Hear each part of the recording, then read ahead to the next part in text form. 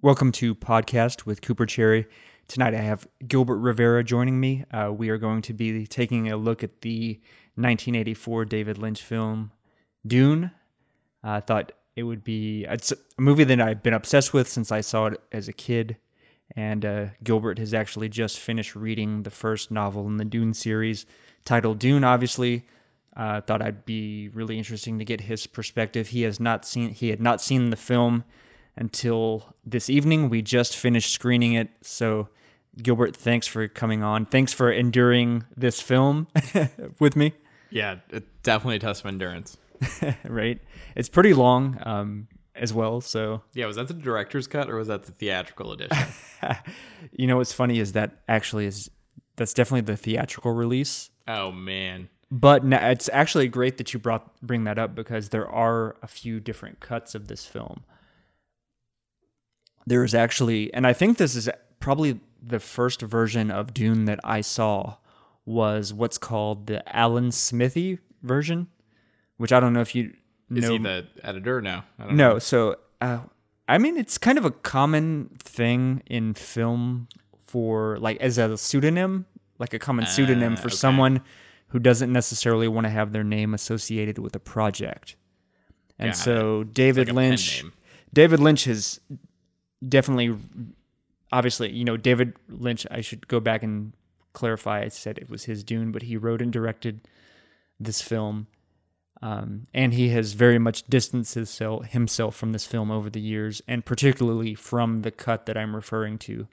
They added in a bunch of additional footage. I think it was a pretty long runtime, like at least 3 hours, but they added in a lot of different footage that sort of, I don't know, not all of it really fit that well, but it sort of maybe, I don't know, just some additional kind of fleshing out. I don't even know where you can find that cut of this film, but I mean, is it worth watching?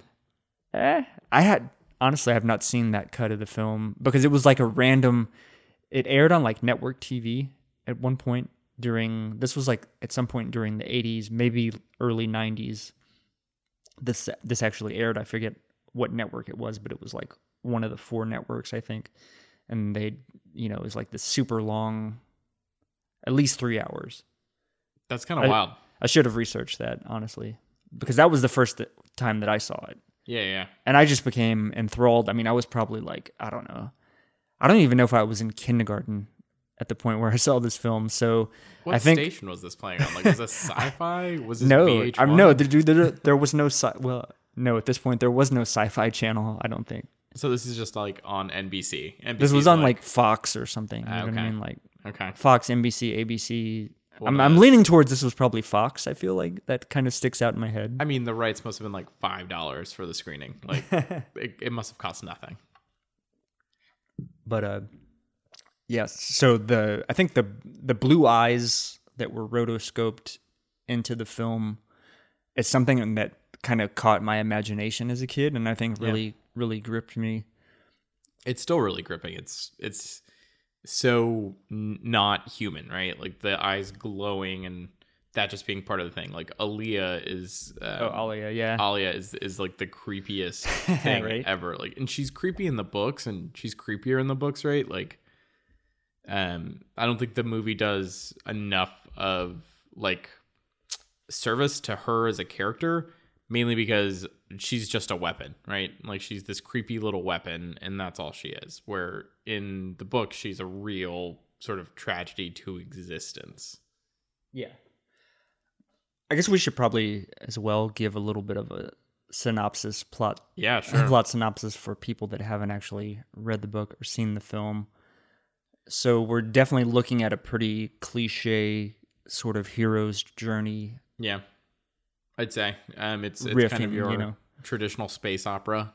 Yeah, so we have sort of a neo-feudal society where it's an empire.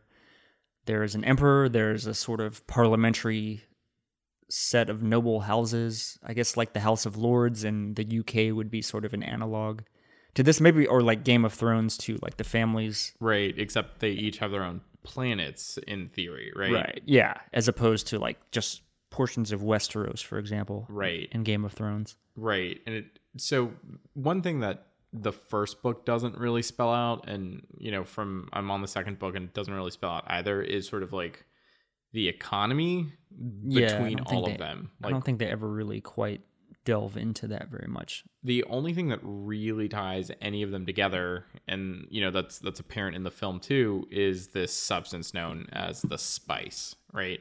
So it's a hero's journey under the context of the universe's most precious substance, the spice. And the spice is valuable not for its prophetic qualities, which aren't super well known or studied, it sounds like, but actually for its ability to I don't want to say enhance, but to prolong human life, making space travel more feasible, especially before, I think, or I don't know if it's before, but it must somehow make the folding of space possible. Yeah, I don't remember from the book exactly how they describe folding space, but I don't know really. I don't know if. So the book doesn't really describe it that way. The only thing the book describes is, and I could totally be wrong here, but all it says is that CHOAM has a monopoly on space travel. It doesn't necessarily get into. Well, I thought the guild had. The guild is the. So wait, guild and CHOAM not the same thing, right? Okay, I don't get that. So the guild is like a silent partner in the CHOAM company. The CHOAM company is sort of like the emperor is essentially like it's like a board of directors, members of the great houses of the Landsraad, and then I think the guild and even the Bene Gesserit might have some influence as well. But just going straight plot, so we have the son of the Duke of the House Atreides there's a feud with the Harkonnen led by the Baron. I think we have a pretty clear sort of like, this is a very, what is it, like Cold War sort of, because the film was made in 1984, right? Cold War still going on. So I think there's a very, strong argument you could make for the Harkonnens being an analog for the USSR in a sense, and the Atreides definitely representing sort of the West, American sort of, sort of the good guys, and the Harkonnens are obviously the sort of mustache twirling villains, at least in the film. I don't remember how subtle it was in the books, but I mean, it's no secret that they're kind of gross looking. Yeah, they're sort of grotesque, certainly in the film portrayal as well. But in the film, like Lynch fetishizes this portrayal, right? Like they're gross and he's into it. Yeah. But back to plot. We don't know why they're feuding, right? Like that's never explored. It's just a hatred as ancient as man in the year 10,400 or whatever year it is. Right. They don't get into it. So the Harkonnens are mining spice on Arrakis, which is a planet that isn't a giant desert. There is no water on Arrakis that we know of, and the spice is vital to space travel, and so is the most valuable substance in the universe. And this is the only place in the entire universe that it grows. We don't hear mention of farm to table melange on any other planet. Like for some reason, I think you can get it like elsewhere, but you can get it elsewhere. You can't find it. Like they sell it, obviously. I think it's the only place where it's naturally produced, right?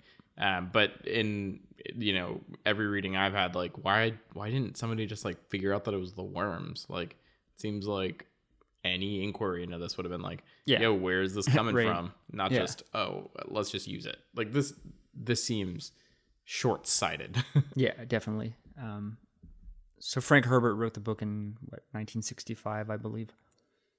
And obviously what the film is based on. But so we have Duke Leto representing the Atreides house, Baron Harkonnen. We have the Emperor. The Harkonnens are in charge of spice production on Arrakis.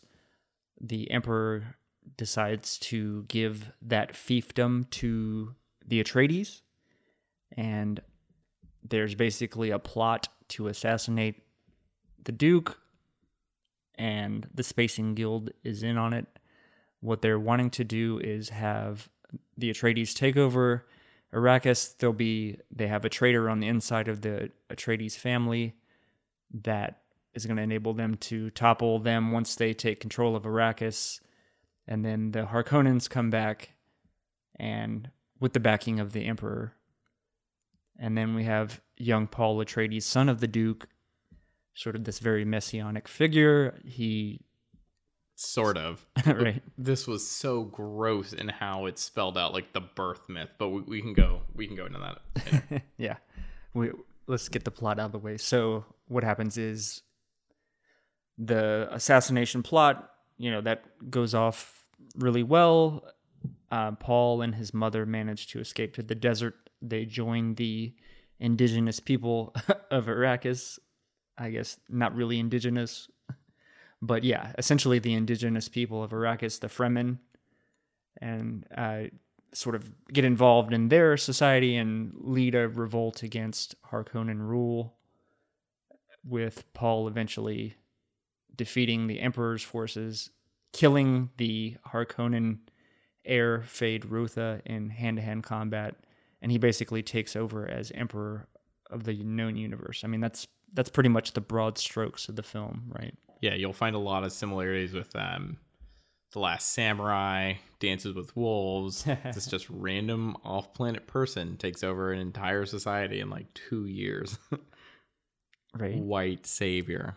But they had the savior myth built into their culture too, right? Which is interesting. By the Bene Gesserit. Bene Gesserit, yeah. Yeah, Bene Gesserit, excuse me.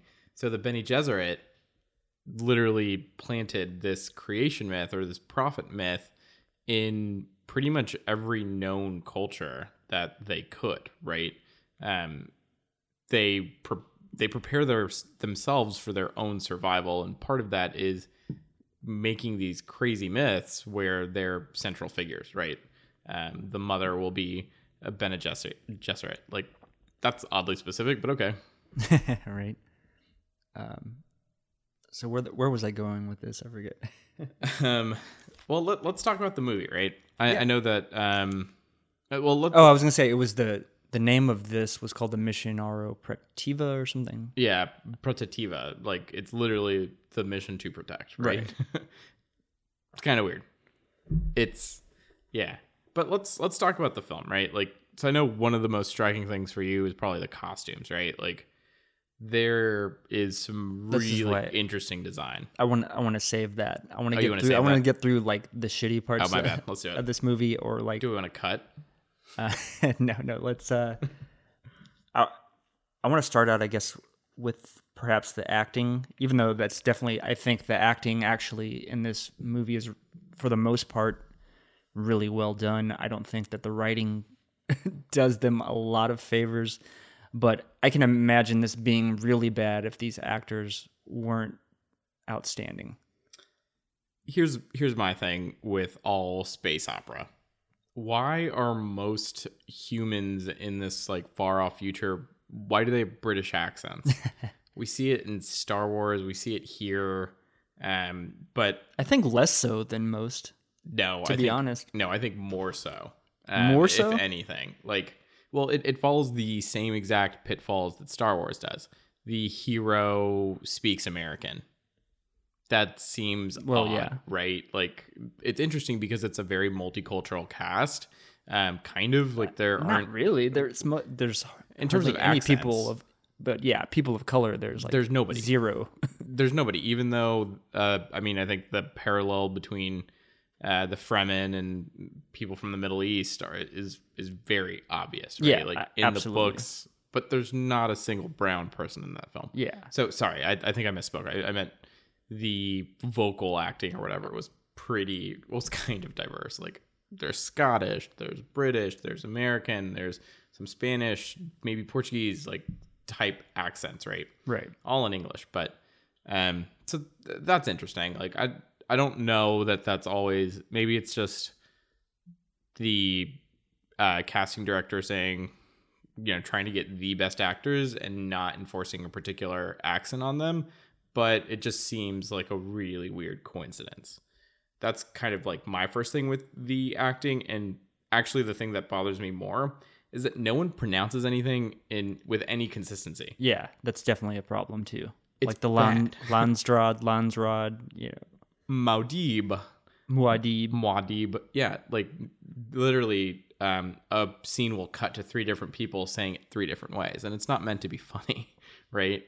Definitely. I don't know.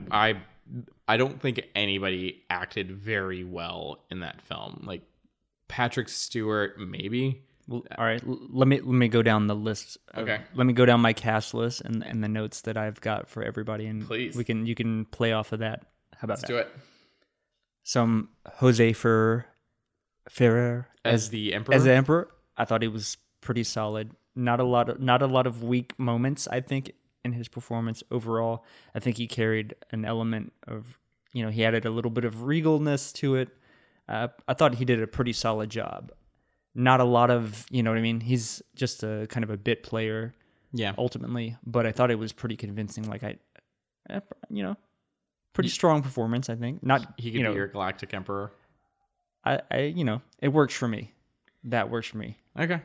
I thought, he is Spanish, by the way, so I guess I don't know if we count him as brown or not. No, we don't. He definitely doesn't quite look it. No, the Spanish. No, I won't get into it. But I'm pretty sure he's Spanish. I believe it. I don't know. For me, the emperor isn't so obviously a tool of the guild or CHOAM as it is in this film, right? Like, the only thing that matters is that the spice must flow. Why doesn't the emperor just control Arrakis himself? But, well, that's a plot hole, not an acting hole. Right. Okay, so Patrick Stewart was my number 2 note. I mean, just I'm going through them without any rhyme or reason, but so they're reunited. What a moment. As Gurney Halleck, I think he was outstanding. I really love that quote early on in the film where he's like, Paul's like, they're going to go train. It's a little training sparring session. Yep. With Gurney, and he's like, Paul's like, I'm not in the mood, and he's like, Mood is a thing for cattle and love play. So great. It's good. It's good. So that's SHIELD training, right? That they do that in? Exactly. But you know what's funny is, like, what the fuck? I just can't imagine cattle in a mood in this universe. No, not at all. What's the mood for cattle? Like, I don't get that. Eating a lot of grass? I grew up on a cattle ranch, and I'm like, what the fuck? I'm in a mood for a steak. That's not what that means. That can't be. I don't think that they have steak in this version of reality. Yeah, I don't know. I don't know what they don't. Do they talk about the food technology very much? I don't remember anything in the books either. It stands out. They don't. I don't think. Okay. Next on my list, I've got Kyle MacLachlan as our lead. Paul Muad'Dib, Paul Atreides. I thought a little bit uneven. Overall, I thought he gave a pretty decent performance. I did really like. I think his best scene is definitely the scene where he's tested by Gaius Helen Mohiam, the Reverend Mother of the Bene Gesserit, with the pain box. He puts his hand in a box, and she holds the Gom Jabbar, which is a poison needle, to his neck. If he removes his hand from the box, she kills him. The idea being that if he is a human being, he will be able to control his instincts. His instincts will be to remove his hand from the box. That's sort of the test to see if you possess a higher awareness, that you can overcome this, like, sort of basal biological urge. Why are we, and sorry, again, this is a plot question, not an acting thing. Why is that what proves you're human? That you can, I get it that it's like a mind over matter thing, but like anyone who does that is less than human. I feel weird about that, but let's talk about Kyle's performance. But I mean, in that scene, I thought he was great. Yeah, I think I believe that's his best scene. I believed him in a lot of it. I don't know that he was the right choice for Muad'Dib, right? Like, Muad'Dib is meant to be, and I mean, a movie is the wrong format for this book, right? This is a Game of Thrones esque, novel esque, world for sure. I totally agree. So I'm not going to fault him for the timing of the plot or anything like that, but he plays Muad'Dib without the torture of the character.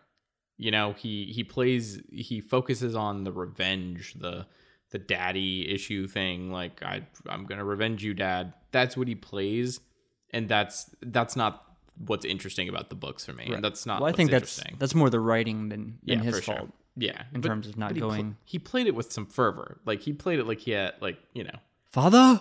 I mean, that was pretty good. He had some lame scenes, but I don't know if it was like, again, I think it's the writing and the editing more than him necessarily. Yeah, but I mean, is that a free pass for all of them? Like they all chose to do this. You know what I mean? Yeah, but I mean, again, when I'm looking at the whole film, it's like I can't blame the actors.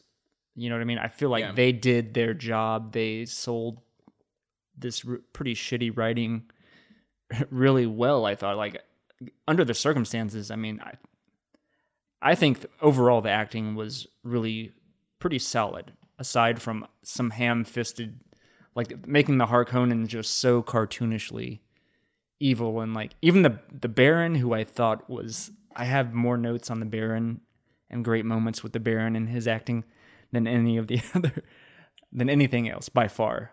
But he slipped into these like just totally way like stage acting in many aspects of the film. You know what I mean? Are we talking about the Baron now?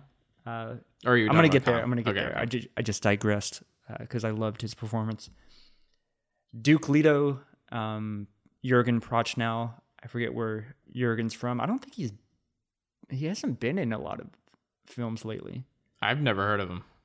I feel like he was in The Seventh Seal or something like that. Oh, okay. Yeah, that's huge. Oh, was he... Wait, which character did he play? I don't even remember. Dr. whatever? I don't know. But I believe, he's a fairly respected actor. I believe it. Some of his stuff was kind of... and then again, I don't know if it's necessarily the acting or it's the direction and the writing that led to that. But his meeting with Paul early on in the film, they go out onto sort of, I guess they're overlooking a cliff and they're discussing the move to Arrakis and how the sleeper must awaken, which I thought was really, he said something sleeps inside of us. Right. And we need change to grow, and sort of that was the gist of his speech. I've got some notes. On that particular piece. Okay. I think he played the Duke ultimately fine. Like the Duke kind of isn't really a character in the books either, so Minimal was great, Right. He was meant to be kind of the stoic figure who really cares about people, but I mean, I'm convinced that this guy walked into what is, in retrospect, the most obvious trap ever laid. Right. I believe. Well, I mean, they acknowledge it. Yeah, they do. For them, but they also still fall for it. I think the line was the big thing is they weren't expecting Yui's betrayal.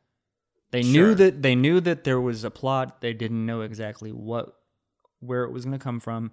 They felt very secure with the Weirding Way technology or fighting style, as well as their shield presence made them feel sort of invulnerable. You even hear Thufir mention this in the film. Yeah. So I think that really bolstered, like they expected a more traditional type of approach. They didn't know, because you know what I mean? Dr. Yui had the Imperial training. He is the last person you would expect to be broken. Yeah. Exactly. That's why they need to kill him, right? Which is like, that's the ace in the hole. Like that, the plot wouldn't have been able to succeed without Yui shutting down the shields and letting everyone come in. So the plot wouldn't have worked if they didn't have a massive single point of failure. So they had a ton of single points of failure. Like, what about the fear? Like, what about any of them turning? Like, why did any of them have this much access? But that's again, he's got the Imperial seal, dude. It's right there it's tattooed on his forehead. Whatever. That says this person is completely loyal. Yeah, but at the same time, unquestionably loyal. Yeah, to who though? Like the Emperor is the one that set this whole thing in motion, right? Right, but the whole idea is with the Imperial training is these are people that are sent to each house, and it doesn't really, obviously, I think in the book it does mention a little bit about sort of the background of these people, but in the film it's portrayed that, this is a very loyal, like, I don't even think they sort of gloss over his Imperial training from time to time, but they don't really go into it specifically. But they didn't have time. The idea ultimately is these, you know what I mean? This is not the person that is going to betray you. If anyone is going to betray you, it's not going to be an imperially trained doctor. All right, let's move on from that. But I've got some ideas, especially given that this is also a society that's so advanced but doesn't trust computers, right? Like, mentats are their only sort of knowledge processing units. So I've got some ideas there, but yeah. Right, we can talk about that. The Butlerian Jihad. Yeah. Okay. Next on my list, Sean Phillips as Gaius Helen Mohiam. Great job. She might have been number one in terms of performances in this film. I'd say so, yeah. She just had such amazing presence. Her presence everywhere she went was just incredible. It was downright holy, right? Like right. that's what she needed to portray. The sort of like, I'm here with purpose. I know more than you, and here, nothing you can do can hurt me. She's got the knowledge of all the Reverend Mothers before her, right? Like, you would get that sort of power from this person, and she did a great job. I think her voice really, in many ways, kind of helped. You know what I mean?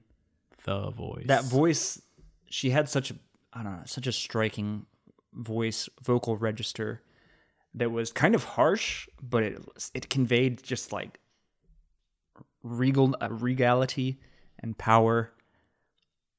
I kind of have a crush on Sean Phillips from 1984, dude. Not gonna lie. That bone structure. What'd you think of the shaved head, the cocoon collar? I thought it was dope. I loved it. Those exposed temples. Yeah, that was pretty dope.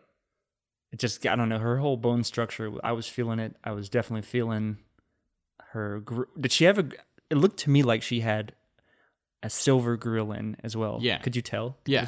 Am I making that up? No, you're not. In the last scene, when they're all sort of gathered in whatever, the dining hall or wherever it is, she tries to use the voice on Paul again, and that's where you see straight up the full grill. Yeah, she's like, ah. Yeah. But yeah, she was maybe the best performance in the film. Are we sort of agreed? I think so, yeah. Next, Brad Dourif as Piter De Vries. Pretty solid role. I thought his best scene was probably when he's riding the little trolley on Giedi Prime, homeworld of the Harkonnens, and he drinks the Safu juice. Yeah. What did he say there? It is by will alone I set my mind in motion. That's amazing.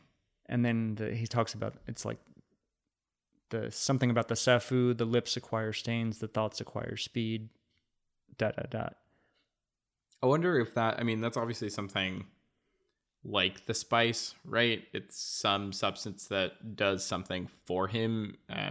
Well, I think it's all I think this is a film only. Right. Yeah, it's not in the books.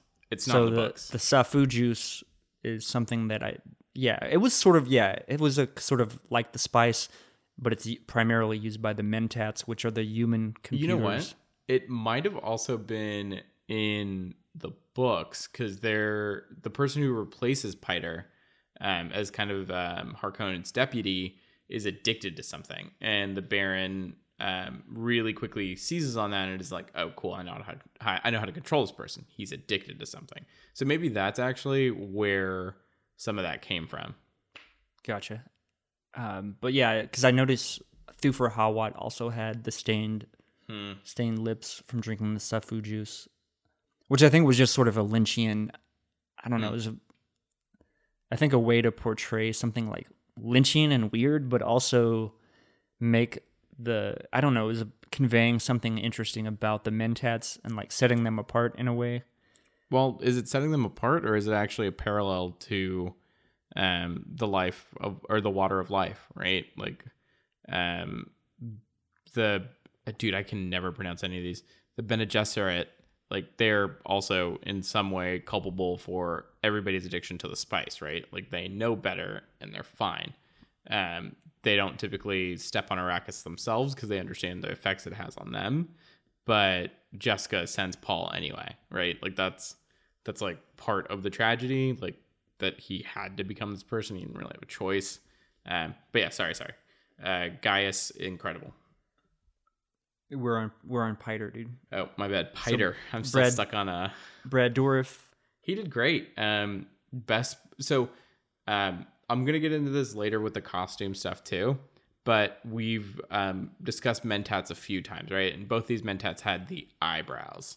So that I thought was interesting, right? Like that's a quick way to physically set them apart and help identify them. Yeah, which is actually done throughout the film, and I've got some interesting thoughts there. Yeah. So I just thought the Safu was just to add another layer of like, you know what I mean, sort of to like set them apart as a different, you know what I mean? Yeah. Something else besides the eyebrows, because you might not have quite figured out. How could you miss those? In the context of the film. Sure. Next, I've got the Baron, portrayed by Kenneth McMillan. Again, man, the Baron over the top, I thought, but I want to hear your thoughts. Definitely had some over the top, like a lot of over the top, really just hamming it up. Sure, almost staged like acting. But I would say that's maybe 25% of the performance. A lot, or maybe I'm being too generous. But I thought he had some really, just the way he delivered some of the lines, and I mean, he was just great.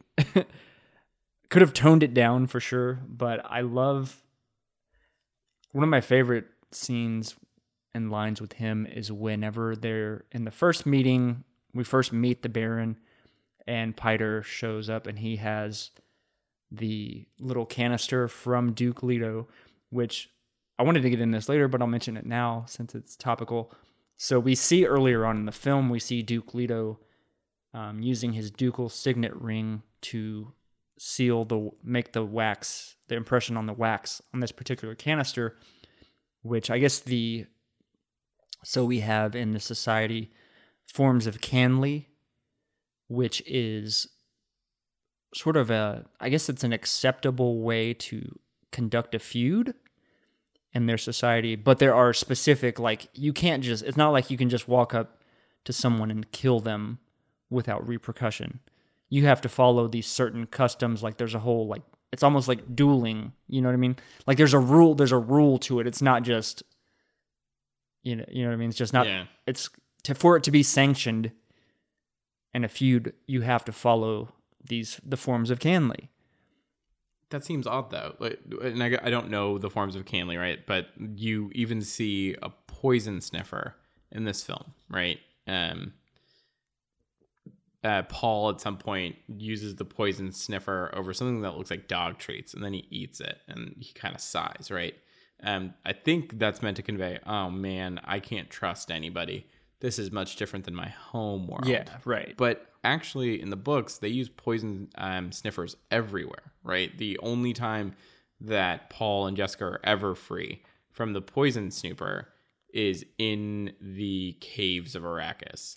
So yeah, I don't know. It's interesting that, like, I'd like to know more about that, just because, I mean, it still seems bourgeois, right? Oh yeah, I mean, it's bourgeois. Okay, so this is harkening back. This is a neo-feudal society. Yep.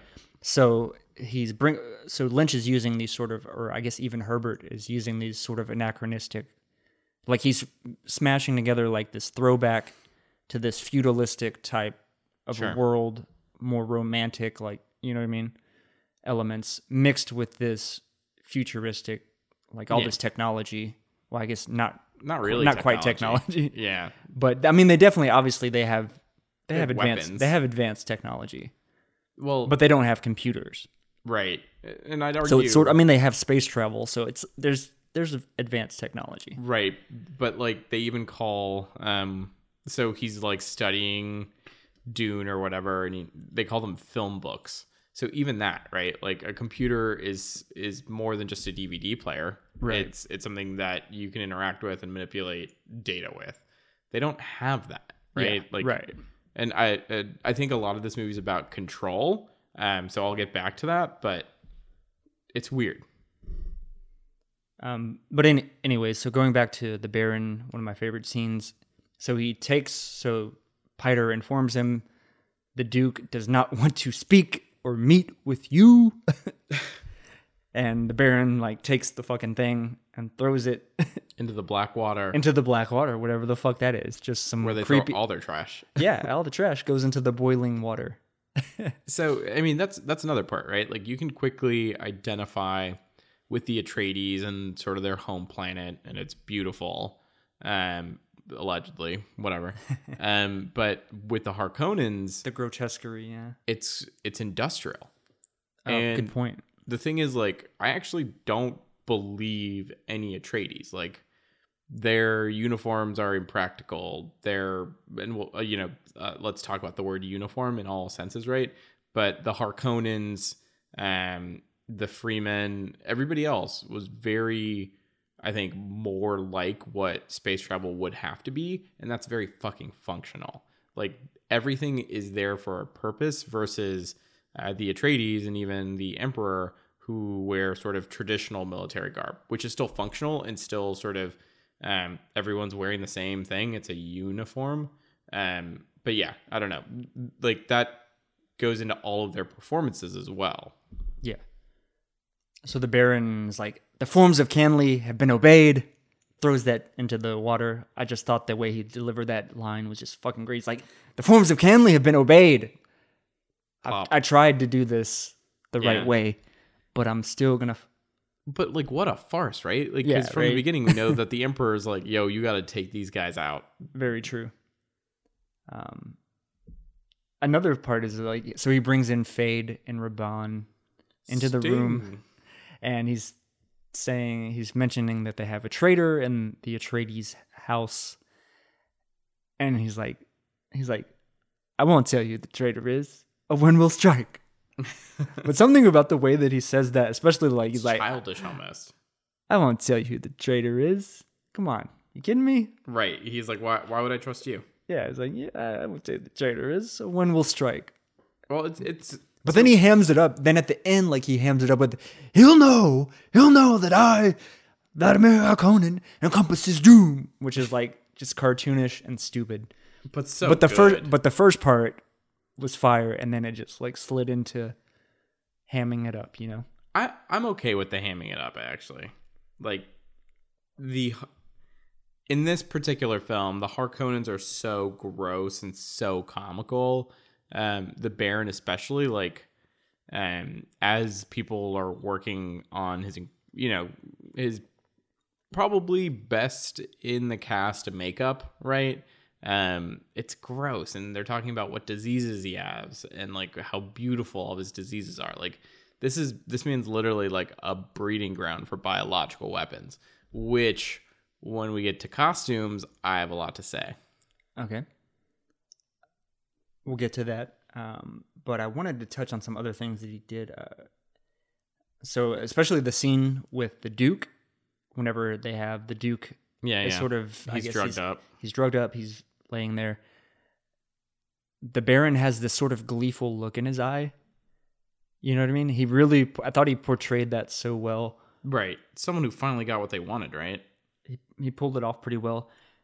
I was thinking this too. I made this note. I think the Baron kind of reminds me of my own grandfather a little bit. Really? Especially when my grandfather in his later years gained a lot of weight, and he suffered from gout, and he was always in this like motorized chair and shit. Oh shit! So definitely his own personal suppressor. Now that I think about it, especially with that chair that he always sat in, definitely like some Baron vibes. I think he had the same like light blue colored eyes too. That really drove that home for me. Really popped. He's bombastic. for the most part, it works. When he's telling Raban, like, you're going to squeeze the like, that's just, I hated that. I thought that was good. It's one of my least favorite scenes. And he's like squeezing his cheeks. I don't even get into Raban because that dude's actually been in some other, that actor's actually been in some other movies. But I won't even touch on him here. There's another one of my favorite scenes with the Baron is whenever Feyd comes out of whatever the fuck, like Sting plays Feyd Rautha, and so he comes out of this, I guess, the steam bath in his little like metallic G-string. And he just stretches. Fun fact, Sting still looks like that naked. Right. But the Baron has this sort of glazed over look in his eyes as he's kind of like looking at Raban because he's like a pedophile, right? Yeah, he absolutely is a pedophile. Like he likes young looking boys. Exactly. Or men, maybe. And so I thought he really portrayed that sort of, like I said, he kind of drooped his eyelids a little bit. He's like, Feyd. Yeah. Lovely Feyd. He's like in love with Feyd. And I don't think it's entirely sexual, right? Like Feyd is this person who's set to inherit the incredible power that the Baron has, and sort of like this legacy that he wants to create. But from a physical sort of perspective, he's way superior to the Baron. So even though the Baron feels like he's got to train this person as his protege because he's the new Baron, right? And I think the Baron is probably a little self-conscious about the way he looks and stuff. Like that's why he's got the suppressor fields like on his thing or whatever, which is a great, I thought he played the floating thing really, really well. I don't know why he's the only one on the planet to do it. Maybe his weight is just that crazy. He's the only one that can afford that shit. I don't know. Probably. Or needs it. But yeah, Feyd, his sort of fetishization of Feyd. What do you think of Sting?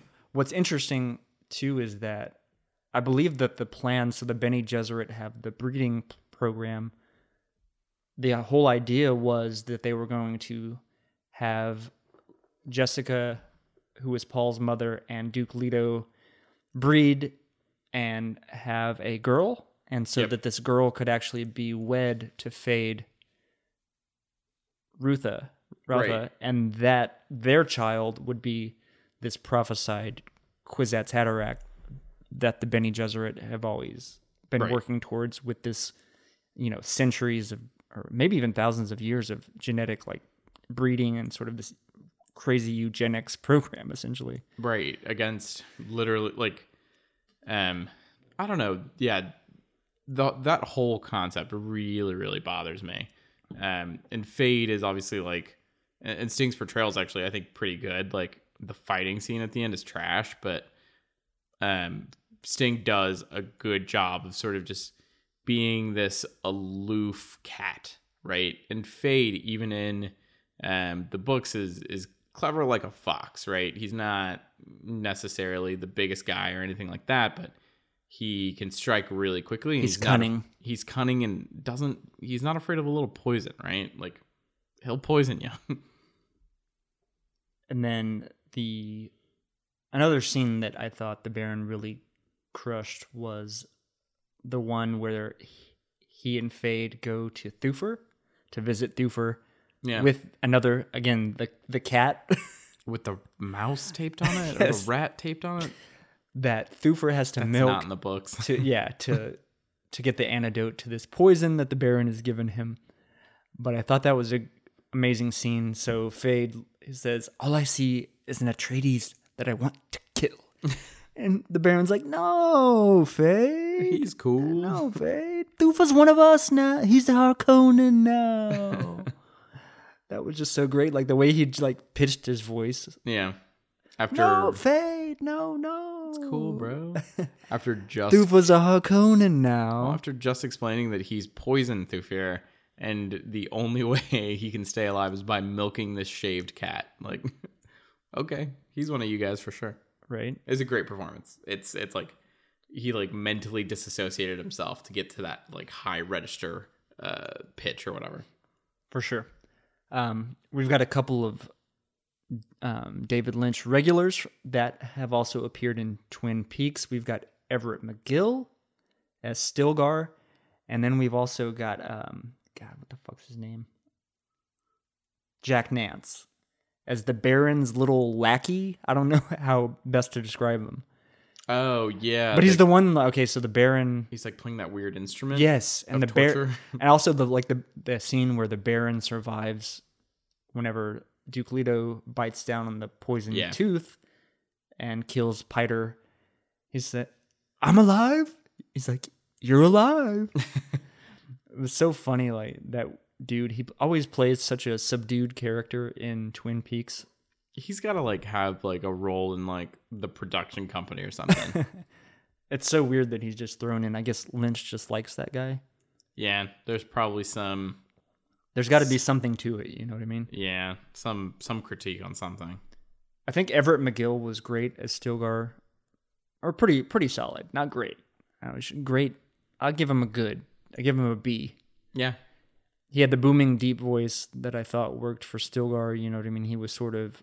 What's the word? He didn't get very emotional. He was very stoic, kind of fit the mark of what you would imagine a Fremen leader being in many ways. Kind of no nonsense, but resourceful. Exactly. So pretty solid role there. Yeah. Small though. Yeah. Like ultimately, you know, again, this is a writing thing, but this guy gives his entire people and his entire army to a foreigner within 2 years, but whatever. Right. Richard Jordan as Duncan Idaho. Small role. Pretty solid. Yeah. What's funny is I happen to love Richard Jordan from he is in The Hunt for Red October. I think he plays this like chief of staff or something like that. He has a great role in The Hunt for Red October.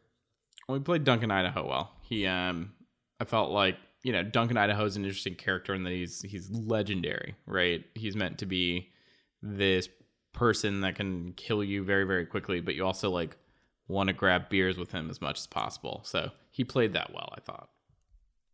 We have Max von Sydow, fucking legend, as Liet Kynes.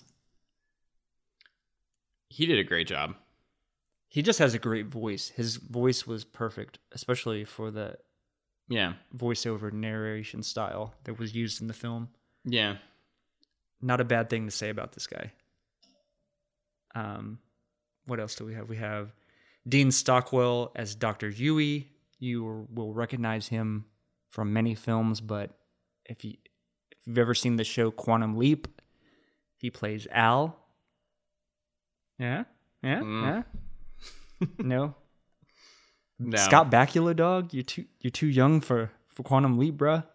I think like it was on Sci-Fi all the time, wasn't it? Probably so. Yeah. It's probably on right now if we turn it on. Anyways, he was kind of meh. Fine. Yeah. I think it's Francesca Annis played the Lady Jessica. I didn't really get anything from it. She was a little melodramatic for the most part. She had some weird scenes. Like I thought there was one weird edit where she's like, where did it stop? And then like the next scene, she's not hysterical. Yeah. That was kind of an awkward edit. So this again is like a direction thing, but Lady Jessica is such a badass in the books. Like she doesn't need Paul. Paul's a burden, right? Like she could go and live off on her own or die. Like the Duke's dead. That's what she really cares about. So one thing I think that was interesting is just how this version of Lady Jessica was so quick or was so unafraid of what she sees in Paul, right? In the books, Lady Jessica is actually very afraid of her own son. She understands, you know, after like not a lot of time that she doesn't have any power over Paul, and actually can't direct his fate. But this Lady Jessica was even less of a character. Like, you know, Lady Jessica isn't a character in book 2 so far. She felt absent as Lady Jessica. Definitely. Yeah, she has a bigger role in the book for sure. I thought it was they just used her for melodrama so much. Like there's a scene with her in bed with the Duke, and she's like, "Oh, I'm going to miss Caladan so much," and she's all like crying, and I was just like, that's terrible. Yeah, it's like, okay, cool. But I will say, as a young lad, I think I fell in love with her. I definitely had a huge crush on her. On the Lady Jessica. On the Lady Jessica, man. Thought she was so fine. Yeah. Let's talk about Sean Young. Ironically, she is the next person on my list. She, although say what you will about Sean Young, I don't dislike her. This role, they didn't give her anything to do. No. Also, it wasn't good. It wasn't good. It wasn't good. Was this pre-Blade Runner or post? Do we know? Blade Runner came out in 82. This came out in 84. So this is post. Okay. Yeah, they didn't give her a lot of lines, and the lines that they gave her, she was very robotic. And yeah, and she said them twice, right? Like, she only really mattered as a character because Paul dreamed about her. And then there's one scene of them making out like on a green screen bed so they could overlay it on another scene. Like that's that character. Yeah, not her best role. No. Ever. But that's pretty much covers what I wanted to talk about as far as the performances. We can move on. Next, I've got writing, which I think obviously is the weakest link. Yep. By far. I noticed in the credits that David Lynch is the only person credited for the screenplay. Dang. No wonder why he wants to distance himself. He ruined it. I feel like I should have gone back and done the research in terms of what happened in terms of the script for this. I'd be interested to know. I'd be really interested to know. I do know that this was Dune was originally, I think it was purchased, the rights were purchased like in the 70s, and it kind of languished in development hell for quite some time. And then actually Joe Dworsky got a hold of it, and there was going to be a Joe Dworsky's version of Dune, which was going to be total, like if you watch the film Joe Dworsky's Dune, he's like, I want the people to have the experience of having done LSD when they see the movie, but they won't be actually doing LSD. Of course not, no. And I was like, yes, you fucking understand it, dude. That's exactly what I want to do. If I make movies, that's what I want. That's what I want the experience to be. Isn't that what Lynch wants too, though? I guess that's true. Like, good call. Yeah, like, isn't that, I don't know. Well, I don't know. But so you'll find this interesting. So he was actually was going to cast, he wanted to have Salvador Dali play the Emperor. I don't see it. Orson Welles was going to be the Baron. Wait, what about Dali? No, Dali was going to be Dali was the Emperor. The Baron was going to be Orson Welles. I mean, those would be interesting choices. I would prefer to see Dali as Halleck. Just this like warrior who breaks into song randomly. Oh, sorry. Somebody did this really great poster on that I found online of Dali as the Emperor. I'll have to. Yeah, I'll post it in the show notes, and I'll send it your way. But I would definitely recommend check that out. It was going to be this total acid trip take on Dune, which I'm kind of hoping is more, because actually there are 2 Dune films in pre-production right now. Really? Yeah, Denis Villeneuve will be directing.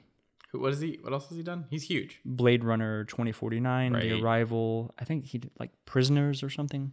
This is just not. This just shouldn't be a movie. I agree. Yeah, it should be an HBO series. Honestly, yeah. I completely agree. I mean, even a trilogy is just not going to be able. No, it's too complex. There's too much going on. It needs an HBO series, right? Hands down.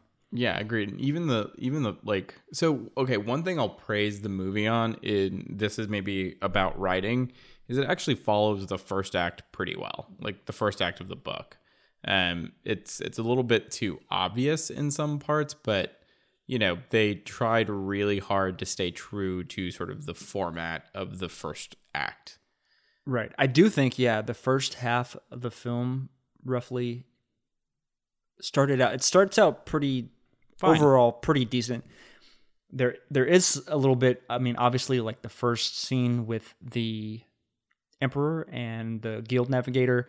I mean, it's just like exposition. Everybody's just spouting exposition here and there, which I thought was sort of, I don't know. That was cheap, right? And looking back at it in terms of, from a dramatic standpoint, it kind of removes, well, I guess. I mean, you can't have mystery in 2 hours, right? Like, true. Not I mean, really. To some degree, I guess there's a mystery of who, they have a trait. Did they mention? They mentioned Paul. Did they mention the traitor in that scene? No, they don't. They just mentioned. Okay, so it's only the Baron. Okay, so it's only Baron that mentions they have a traitor. Right. So I don't actually know what the Galactic or what they accomplish in that scene because everything's already in motion. The Baron already wants to kill everybody. They were already, so Atreides and Harkonnen had been feuding for some time. Yeah, but for at least a generation. The scheme to actually kill the Atreides, all of this was in motion before the sea whale that is, part of the Space Guild. Before he shows up to give orders. Like, that scene was useless. Everything was already in motion. I'll say that from like a writing perspective. The other thing I'll say is, even though it followed, minus that particular scene, the first part of the book pretty well, the first part of Dune is actually the worst part. Like, it's not that interesting. It's actually just setting the scene, right? There's something weird with Paul. They're moving. There's a lot of danger. That's all the first part of Dune really does, and they do that well, but the only reason the first part of Dune is worth it is because you get parts payoff, 2 and 3, right? The payoff. We don't get really the payoff here. We get what ends up being a revenge story, which isn't like the tragedy, or the best part of Dune is that there's tragedy in revenge, especially at this scale and under these circumstances. Yeah, but we'll get to that. I was thinking, why couldn't the guild navigate, or the guild send the Emperor an email? But then I remembered, there's no computers. There's no computers, so I will. They don't trust him. I will half-ass buy that this meeting has to take place in person. Right. But yeah, I even wrote that note. I was like, couldn't they have sent an email and saved us some fucking time, right? Yeah. Like, yo, we'd like this to happen, and then the Emperor would have just thrown away because he would have been like, it's already happening. Done. Wait, are we still on writing? Yeah. Let's talk about the guild for a second and this idea. So the book doesn't really go into the mechanics of space travel, only that there's a monopoly on it. We, in the second book, learn that melange or spice is really important to the thing, but it doesn't exactly, I don't think, maybe it does, but I don't think, use the term folding space. Right. I just assumed they had, some infinite energy source and they were traveling at light speed, but instead they're folding space. The whole point is that they don't move. They move space around them, and somehow the spice gives them that power. So that's I think it's about being able, the navigators have some form of prescience, so that whenever they fold space, they don't want to like fold into something. Like, they don't want to fold themselves right into the center of the planet, for example. Oh, got it. Okay, so it's just a navigation tool. They might it's fold the actual thing. Yeah, that's why they call them guild navigators. Got it. Okay, but I don't know. So you got to also remember, I haven't read the books in so long that no. I think that's right. I don't know if this is canon from the books necessarily. No, that part is, but I still don't think the space folding thing. Like you would still need that sort of power, even some if you type were of just propulsion of some, you know what I mean? Well, even if you were traveling at light speed, like, it would be really helpful to know that you are going to be where you think you're going to be. Right. So it's still useful in either setting, right? Where the spice comes in. But one thing I think that was interesting and isn't in the books is this idea of dream folding, or dreams unfolding. So Paul's main power is that he can see down into the future, right? Like the tragedy of his power is that actually there is no one set timeline, right? Every decision you make actually alters the timeline. I think, some would argue that there's actually a version of reality where everything that could happen has happened, right? Whatever. Yeah, parallel universes. Yeah, that the multiverse theory. Yeah, there's an infinite number of universes out there. Which, whatever, probably true. Who cares? But Paul's ability in the books is really, really powerful. But it's also he understands that he can be really, really wrong. He picks a version of the future and sees into it. But what he has to learn how to do is learn how to see before that particular vision. So what are the actions? What are the decisions? How do I get there? Like, where's my path now? And how does that path actually look? Or what's the actual path look like? Paul doesn't have that here, right? As far as I know, he uses it to predict Sean Young or whatever. And I guess he sees, that the emperor will be there on a certain day or something. It's not really explained. He knows the storm is coming. He's got some command of the worms. Right. He can control the worms, which he can't do in the book. In this story, Paul ends up being God. And that's not the case in the books. The interesting thing about Paul in the books, and I'll get back to dream folding, is that he understands the weight of this gift, and he understands that the consequences are very probably necessarily jihad, and he understands that there's very little he can do. So even though he's fighting against sort of like his power of like dreams unfolding, because he understands his dream is ultimately the death of billions of people, right? At the hands of his soldiers, at the hands of his ideology, under his name, under his dad's banner. This version of Paul is okay with that. This version of Paul is a fascist, right? Like, and Kyle actually does this, or MacLachlan does this really, really well. Like, he gets a sick pleasure from everything, right? Like, when he understands that his name is a killing word in this weird version of the weirding way, he's like, fuck yeah. People can literally shoot sound lasers that kill people by saying my name. Fuck yeah. The version of Paul in the books would have been like, this is not good. This is a very bad omen, and it's not who I want to be or what I want to do. I know that I have to be some of that, but I can't let it get to an extreme. This version of Paul is real dumb. And that's part of my problem with it, right? To get back to the dreams unfolding thing. Well, I think you're on something interesting there. Yeah. I definitely felt like, I don't think it was quite, I feel like you're exaggerating a little bit that he was like, fuck yeah, but I mean, you're exaggerating to make a point. Right. Like, I get that. I think he was a little bit taken aback. He was like, my name is a killing word. He did, to me, it felt like there was, I don't think he definitely displayed, like you said, the level of horror at that was present in the book, definitely. But I think there was like this sort of realization to some degree, like that's present. It's kind of quite there, but Lynch doesn't do us any favors in like unpacking that idea, which I think would have been a really compelling way to write this.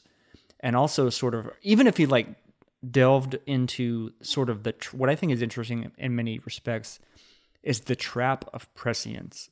Like being able to see the future, but not being able to quite change it happen. And like in a character we see in other characters like Dr. Manhattan in The Watchmen, or somebody like Swamp Thing in Alan Moore's run. It's like there are these characters that possess these abilities that are godlike, but they are not. They are not gods. They are godlike. Right. They're individuals still. They are unable to.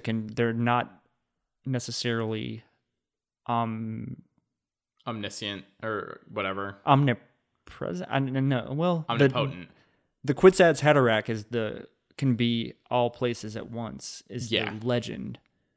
Right, but even in the legend, like that's a bit, he can do that, but there are limits to his power. Right. Here we literally see Paul say something and then crack a dead man's chest wide open, and then also the ground split from under him. Right. And then he, rewards the Fremen with somehow making it rain on Dune. Like that. And sorry, to make a point that like really bothered me is that this version of Paul, this version of Dune pays so maddeningly little respect to Fremen culture. Like part of the tragedy of Paul's jihad is that the Fremen deserve this. Like they've been like literally bred for this. They've been tortured beyond belief, and they've kind of chosen it, right? But they've been persecuted against like everything. They deserve a little bit of revenge. Is actually like the point in the book, right? Like Paul understands that changing the status quo will lead to the death of billions of people, but actually it's okay because something greater will result.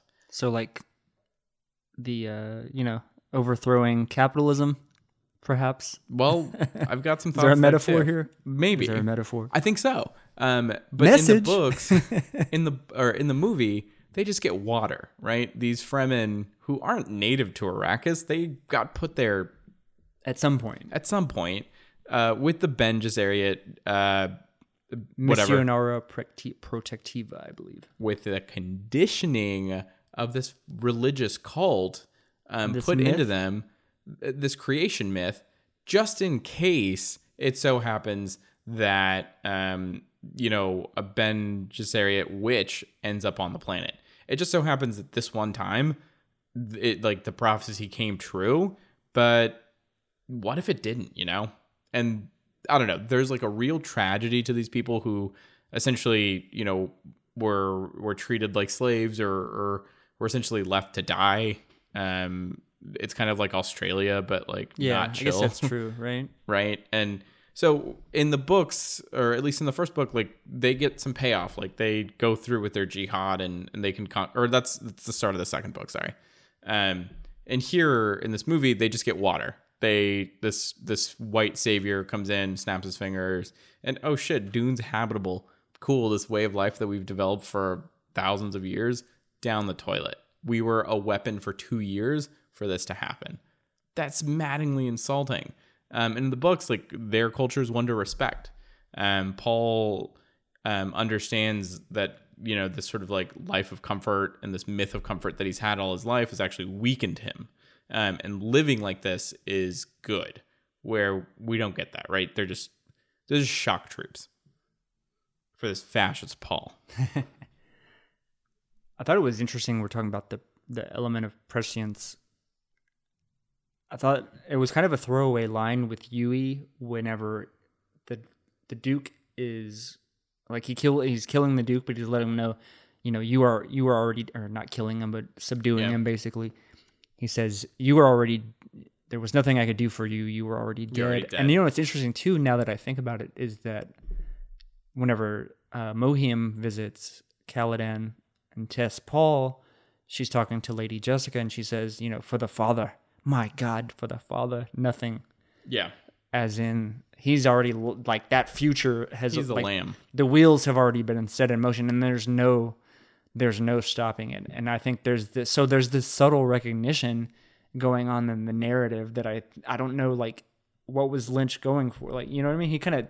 Did he intentionally kind of touch on this and, like, just abandon it? Because I feel like that's sort of the big idea, the big concept that I would have focused on probably most, was that element of the story. Yeah, I mean, to go, to bring Game of Thrones into it, we know that Sean Bean's character is dead the second he accepts. That's true. Yeah. Right? Like that's a very fate. similar sort of sort of role. Yeah. I don't know who Paul is in Game of Thrones, but because Is it Arya? Is Paul Arya? Paul would be probably more like Bran, because Bran is the Not John? three-eyed raven. Well, I guess he's an amalgam character, sort of. He would be like, sort of Jon Snow and Bran mixed together. I'd say a little bit of Arya. Because Bran Arya is sort spooky. of... Bran is trapped as well by his knowledge of the future. That's a good point. You know what I mean? Fuck Bran. The past is written, the ink is dry. Also, Max von Sydow, who interestingly played the Three-Eyed Raven in the show Game of Thrones. Parallel. I wonder, how intentional is that? But I mean, if you can get Max von Sydow to play this, I mean, he's perfect. That's perfect casting. Yeah, I agree. Just like he was for Liet Kynes. He played that actually. Like, he might have been my number 2. Which is funny too. They kind of throwaway mention. Did you notice? You might not have noticed this, but Chani briefly mentions that she's the daughter of Liet.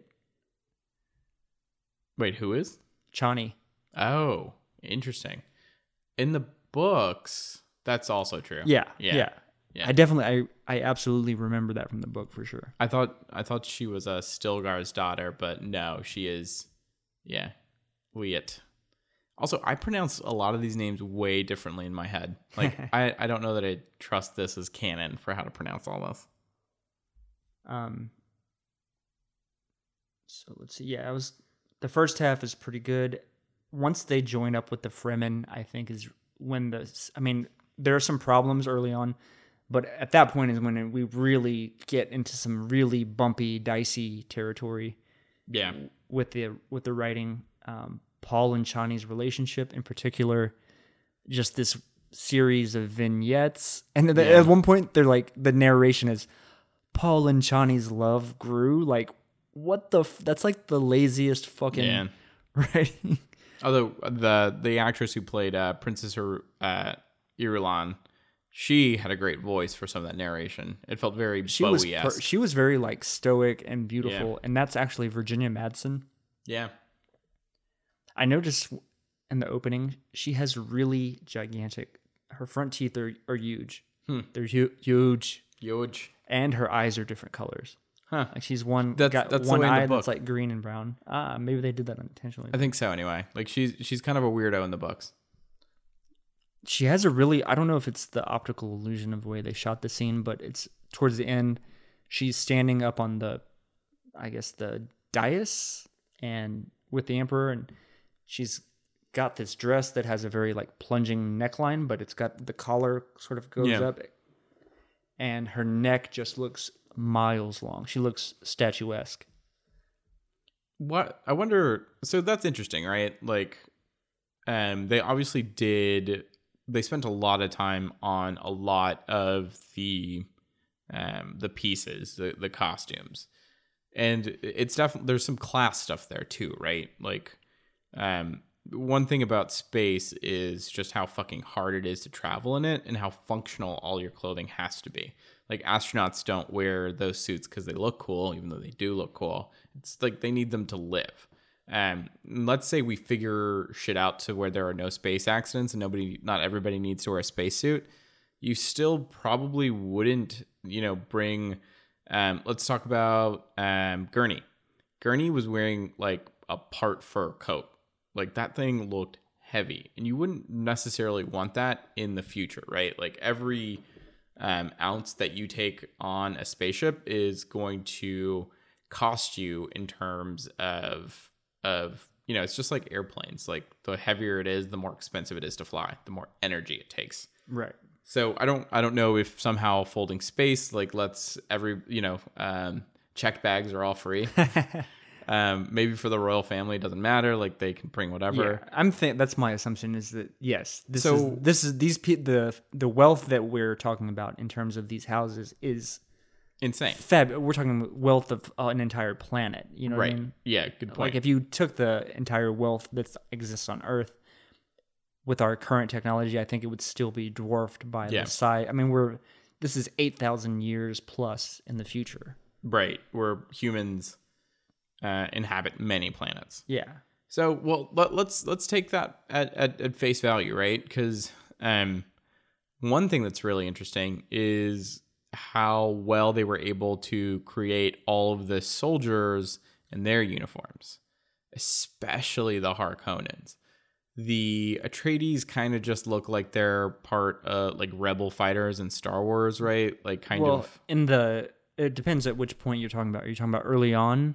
They're in sort of the desert khaki, sort of reminiscent of like the British in India. Yeah.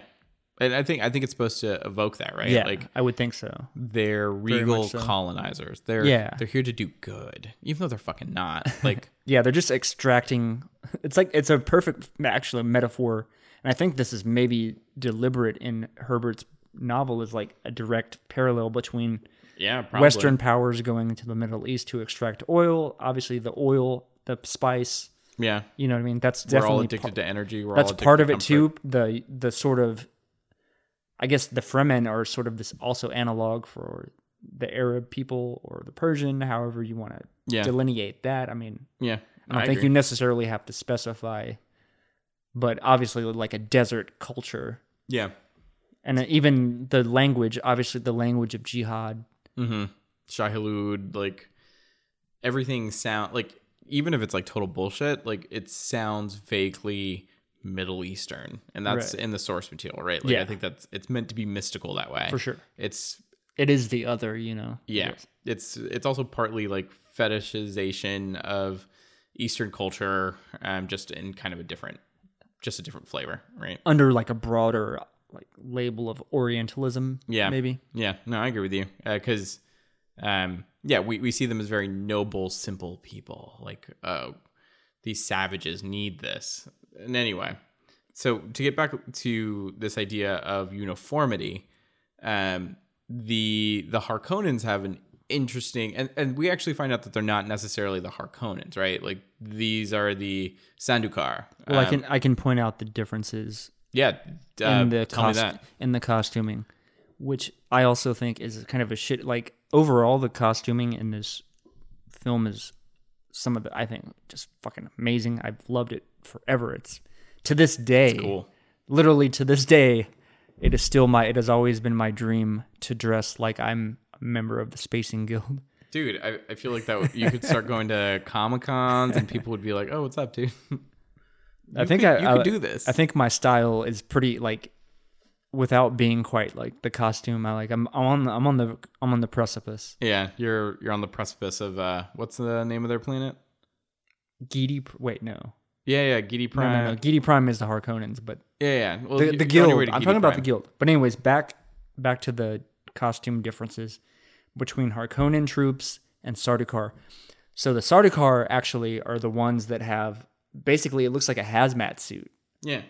Which I think is a really cheap cop out. I don't think so. With the green like sort of mask. Okay, now the Harkonnen troops, very almost identical, except instead of like the full on hazmat mask portion, they have like a smaller gas mask style that had sort of the two tubes running along, and it was more of a gas mask sort of look. Skin a little bit exposed. No, they still had the mask completely on. With a similar, so they only had like an eye slit, whereas the Sardaukar had more of a larger, like a window. view. Yeah, they had more of a larger vantage point from their costuming. So, I mean, let's talk about why those types of costumes are even necessary. This is a reality where atomic weapons and biological weapons, and poison is a very clear example of this, are used with a lot of frequency and probably at a mass scale. The only reason why you limit the mobility of your troops like that is to protect them from this sort of weapon. But they're fighting freemen, right? Like freemen theoretically don't have access to this type of technology. They somehow had atomics with Paul. I'm guessing those are just old Atreides atomics. Yeah, that's my assumption too. But so they weren't wearing those uniforms and that sort of protection because they thought it was going to be used against them. It's because they were fully prepared to use that against the Fremen or the Fremen, right? Like that's the only reason why you would wear an atomic battle suit. It's if you're going to use atomics or bioweapons against everybody else. Yeah. So this is a very brutal way to wage warfare. And you need costumes and uniforms that serve a very particular function for that. So I really, really love that they did that. But with the most human of the entire, cast of characters or whatever being the Atreides, having their fighting forces look like they're fighting World War, right, World War II, pretty much, yeah. Like in the sort of African desert, like, yeah, what? Right. Like, yeah, that was weird. That was weird, and I don't know, like, they also, like, one thing I don't like about the movie, and we'll go back to costumes, is like the books make it very, very clear that like the specter of atomic war is still present 10,000 years later. Like, the reason shields were developed the way they were is so that people, it's mutually assured destruction. Like, it's written into the books, it's written into the very sort of like weaponry. If we use atomics, then we will die too. That's fucking brilliant, right? That's great. The movie is a lot more brazen. They're like, yeah, they play fast and loose with them. And I know you're thinking about the scene where they're blasting through that wall of rock outside of Arrakeen during the storm, and they put on the suits temporarily during the explosion. It was like, what's the half-life of this stuff? Yeah, like, yo, that's still radiated for like ever. And I don't know if I don't remember the book well enough to know if that's. I think they maybe. I know that atomics are definitely mentioned. Yeah, but I don't know how deep they go into it. Plus, you got to remember at the time that the book was written was like, it was published in I think 65. Right. That's only 20. That's only 20 years following, or 21 years. Well, and the specter of nuclear war hung over everybody's heads, right? Like, not only had we committed, this terrible, terrible, terrible bombing on Japan, but we were also afraid that it would come back to bite us and the Russians would do it to us, or, probably just as bad, we would do it to them. And then we'd have to live with the sort of like price of that. So I felt like Dune, in sort of like the face of, because every sort of like future book has this problem, right? If technology is so advanced, why is it still so hard to kill people? Like, it's pretty easy right now. So you have to give a rationale as to why you would not use this all-powerful weapon. It's why Star Wars has to explain in the first few minutes, oh no, I wouldn't use a blaster. That's an uncivilized weapon, right? I'm going to use this lightsaber. It's the same thing, right? You gotta handicap your entire sort of like nerfing plot. Yeah, you do a little bit, like, I don't know. So I thought that was interesting, and I thought that they did a really good job on a lot of the costumes. Hated the Atreides. Like, I get it. We're supposed to like them. We're supposed to relate to them, but it's also fucking cheap, right? Like, I don't know. I thought I hated all of the Atreides stuff. It just looked like gross military garb, and I'm more and more reminded that like all of these people probably deserve to die. Like, what is the society that they've set up, and why are they so okay with like being the puppets to a breeding program for thousands and thousands of years? Like, even if it's kind of secret, you know what I mean? Yeah. I didn't really delve into that element. I didn't really look at the costumes in that way. I think I looked at this film from more of a filmmaker's perspective than I normally do. I normally, like, I'm doing more of a literary type reading of a film, and I just, to me, I really lacked, like, I just felt like this film, maybe it's that the time that I saw it, I feel like not a lot of it as film really lends itself to a good, you know what I mean?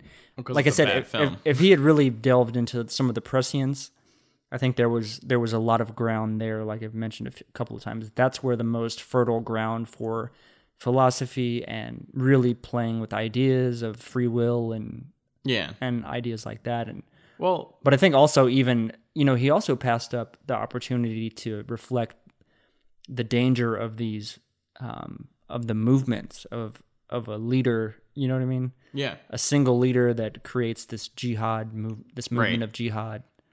Well, and I think that's really, and you'll find out that's very much explored in the second book, and subsequently in the series. Paul's guilty about this, right? Like, that guilt is forever, right? So wait, I feel like I've been shitting on the movie a lot. I will say it's okay. There are some good things about it. That's why I think it's good to have the perspective, because our experiences with this film are sort of reversed. It's like I saw the film as a kid. You saw the film as an adult. As a jaded adult. I read the book as a teenager. You read the book as an adult. So I don't know. There's something there. Well, here's what I'll say about the movie. We're coming at this at two different experiences. You know what I mean? Very different. And mine's also really, really recent. I'd say that the thing that Lynch and sort of team do best is actually creating a field of like otherworldliness. So the book does this a little bit, but you don't really get sort of like the economics or the sort of you get the economics a little bit, right? Like the economics are obvious. You control spice, you control the entire universe, but it's not until the second book that you meet more of the universe, where I feel like Lynch and team did a really great job of making things feel otherworldly. I didn't think the navigators would look like space whales. Like I kind of thought they would look like Shape of Water type of creatures, sort of like humans specifically adapted to floating and kind of just being smooth, right? Like these guys are responsible for guiding ships through space. Like they are all, I don't know. I kind of thought Shape of Water, not space whale from... actually, to me, it was more of a fetal. Yeah, it's kind of like babies. Like these things are probably grown in there. And it had, its appendages were really small. The brain was giant. Yeah. But I don't know. It looked like trying to think what it looked like. A fucking culo face, essentially. It was gross. And definitely one of the Guild Navigators, maybe the most glaring area where the special effects are bad. Did not really hold up. And I think ultimately that's probably throughout the film, is the special effects throughout are pretty shit. Yeah. The shields. So bad. What was that, dude? It looked like I was playing Minecraft. Like polygons and shit. Dude, it was very polygonal. I don't know if polygonal? What? Lynch has played Minecraft, and he probably has got a lawsuit on his hands. Again, this is like this movie's 34 years old. Right. So special effects definitely don't hold up. I think that's not something we can fairly special effects, yeah, we can't quite shit on too much. Let's see. I have a lot to say about the art direction and costuming. So I actually would like to touch on cinematography. Yeah. And some of my favorite shots and little nuances about the film. So Freddie Francis was the DP on this film. I don't know his work that well. Overall, I thought the look of the film, aside from the special effects, which obviously he really couldn't play too strong of a role in, like they brought in additional special effects people to handle that portion of the film. But the straight up cinematography I thought was really well done. What I thought is super interesting about this film is a lot of the scenes are super brightly lit. I don't know if you noticed this, but in the scenes like the Harkonnen in that green room where we first meet the Baron, very bright. Like the lights it's like I can't imagine the amount of lights that they had to use to light that shit. And obviously I think they diffused they probably had a huge light lighting that scene. Yeah. And obviously they diffused it a little bit, but I noticed that a lot. A lot of the scenes as well with the Emperor and his little ship or whatever those were also extremely bright. Obviously, we've got a lot of external shots. I mean, a lot of bright. The darkest stuff was with the Fremen, typically. Those were like the darkest scenes. Some of the scenes in the house in Arrakeen, or the palace in Arrakeen, excuse me, that was where there was more shadow. And even, that was where there was shadow. Right. And in the books, it's like suspensor lights everywhere. Is what. And there were everything. Some touches of that on Caladan. Yeah, or even them moving into Arrakeen, like they have them like on top, like when they're setting out, like opening boxes and stuff, on like proper moving day. one of my favorite shots is the guild ship when they've landed on Kaitane to visit the Emperor. Sure. You know what I'm talking about? Where it's kind of, it's early on. It's the scene. It's like right before the navigator is speaking with the Emperor. Yeah. It's like they've just touched down, and there's like guild members that are walking out. Anyways, I thought it looked really cool. Really great start for the film visually. Another standout moment visually is the shot in Arrakeen in the palace whenever Paul meets Duncan Idaho. Yeah. So I think it's first he's looking, you get a shot looking up the stairwell, and then you get one looking down. And I don't know, that stairwell just looks incredible. The lighting's great. The set design is fantastic. I think it's very much built on the H.R. Geiger-esque. Yeah, There's definitely a Geiger-esque vibe to it with sort of this techno-organic. Look at the still suits, right? Like the still suits, even the sort of like pouches that they use to collect water were shaped off of their ribs. So it was meant to lay like very naturally on their bodies. And a lot of sort of like the design of... Yeah, I guess it did follow muscular too, because I'm thinking like from the back, it's like there's two... Over the glutes, you've got two big pouches. It's interesting because I mean that's probably meant to like cool you down too a little bit, even though you know it's obviously got to insulate itself in a weird way, so that it doesn't just like evaporate from your body heat. I mean, so from set design, like if you looked at some of the like the scale of the walls, especially of like some of the spaceships and stuff. What you'll see is like really, really intricate designs. So that I thought was an interesting choice because that isn't necessarily functional. You don't see that a lot in... Why would you? In futurism, spaceship? You know what I mean? Right. That's what I think is kind of cool is it had, I would say, here's what I want to call it too, is you had some elements of like Baroque architecture or style in some of it, particularly on Caladan.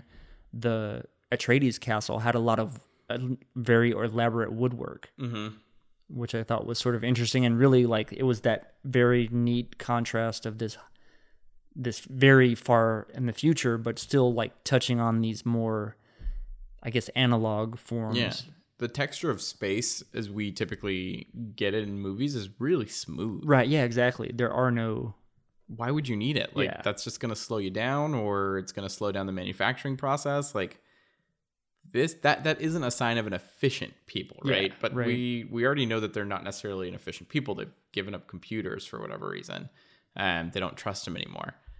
The threat of AI taking over, I think, was ultimately the gist of what led to the Butlerian Jihad, which I don't think is not mentioned in the film, but no, it's not. In the books, it was basically a whole conflict regarding destroying computers. And that's why we a jihad. That's why we have mentats, right? Just in this world, which are analog computers, just people. Yeah, people. Yeah, yeah, or they're specially trained, and I think they're all men, which that's weird, but whatever. Right. Let's see. They had some. I thought there was pretty slick use of miniatures in the film. Most of the time, I didn't catch it too badly. It really the scene that stood out in terms of being a really bad miniature was the Atreides castle on the cliff. Yeah. That was like, no. Get it out of here. That was the worst one, but I think he really did a great job in most other places, aside from some of the obvious where they're doing some type of compositing. Sure. With green screen, or I don't even know what the technology was at the time, but there's some type of like, I'm pretty sure that the technology that they used to make the eyes blue was like rotoscoping. Mm-hmm. What they used to do lightsabers. Which would be, kind of similar, I think. So they would actually, I think that involves actually going and painting directly on each frame. Which is insane. That's fucking painstaking work. Especially like, what can you imagine if you just fucked up a painting a 35 millimeter frame? Like, woo. I need another cut of this, boss. Right. Mr. David Lynch. I would not ask him for anything. I feel like he would just yell at me. another one of my favorite shots that I thought was really super well done, great cinematography, was whenever the Atreides land at Arrakeen and the door or whatever comes up and the sun is overwhelmingly bright. And you got the sense that I mean, they definitely, how did they pull that off? I think they pointed the camera straight at the sun. I don't know if you could they had to use lights as well. I don't think. No, they had to, yeah. I don't think that you get that sort of contrast naturally. But I thought it was, again, that same scene, also very cool the way that they captured that sort of the heat. Yeah, because it's coming up, right? So you feel like Dune is meant to be an oppressive place, right? Like it's not suitable for human life, but here they are. God created Dune to train the faithful. Shai-Hulud. I think they mentioned that. Yeah, in the film. I think they do, yeah. I'd like to know, I would really like to find out. I need to ask somebody who knows about cameras and cinematography more than I do, as far as like, could you actually, like, how did they capture that heat? I mean, obviously it's got to be visible. Yeah, it's got at some point, but I mean, this was pretty intense. I don't know if it was just the distance or how they worked that out necessarily. I think it's a Bunsen burner under the camera. Actually, yeah, you know what? That might literally be. That might. Honestly, that's you could probably do that. We'll have to do a screen test. Yeah. With my camera. Let's get cooking. The scene whenever Paul and Jessica meet the Fremen again. So we see their perspective. So the frame. There's a lightning crash, and then we see all of the Fremen. Right. They're silent. Just show up. That scene from Paul and Jessica's perspective, that frame was awesome. It looked amazing. The shadows, the way that it was lit. Yeah. Fantastic. One of the standout moments visually for me. Visually, not too far after that, the writing is really terrible here, but they're on like the top of, they're in the Fremen base or whatever, and Paul looks down and there are two sort of like big walls there. Oh, yeah. Right? He looks down. I love those scenes. They're great. They're beautiful. The contrast is so nice. And he's like, oh, look, a whole platoon of religious warriors. And I'm just like, dude, really? Like that's like what you want to like. Well, he doesn't say that. He says something like that. Like he says something. He's like, I never thought there'd be so many. He was taken. He says something about. He was taken aback by the number. Like he never dreamed that there were that many. Yeah, but they're holding like crosses or something too. Like, yeah, they look like priests. Oh yeah, I mean it's definitely, there's an element of that jihad. I mean it is religious war for them. Right, but they're not incensed on religion, I don't think, as like a culture. Like they're very steeped in tradition, but they don't get religious. They don't become zealots until Paul, right? The only thing they're zealous about is literally the transformation, the terraformation of Dune as a planet. That's the only thing they really care about. That's why they preserve water so greatly. But Paul arrives, and suddenly there's an entire shift, right? They understand that, I think you said it earlier, or you did say it earlier, Arrakis was made to train the faithful, right? Or whatever. They suddenly switch, right? It's less about this pretty nice mission of terraforming, and instead it becomes a jihad. So it's interesting. Like I don't know what that says about Paul. I don't know what that says about people, that they can go from A to B or 0 to 60 like that.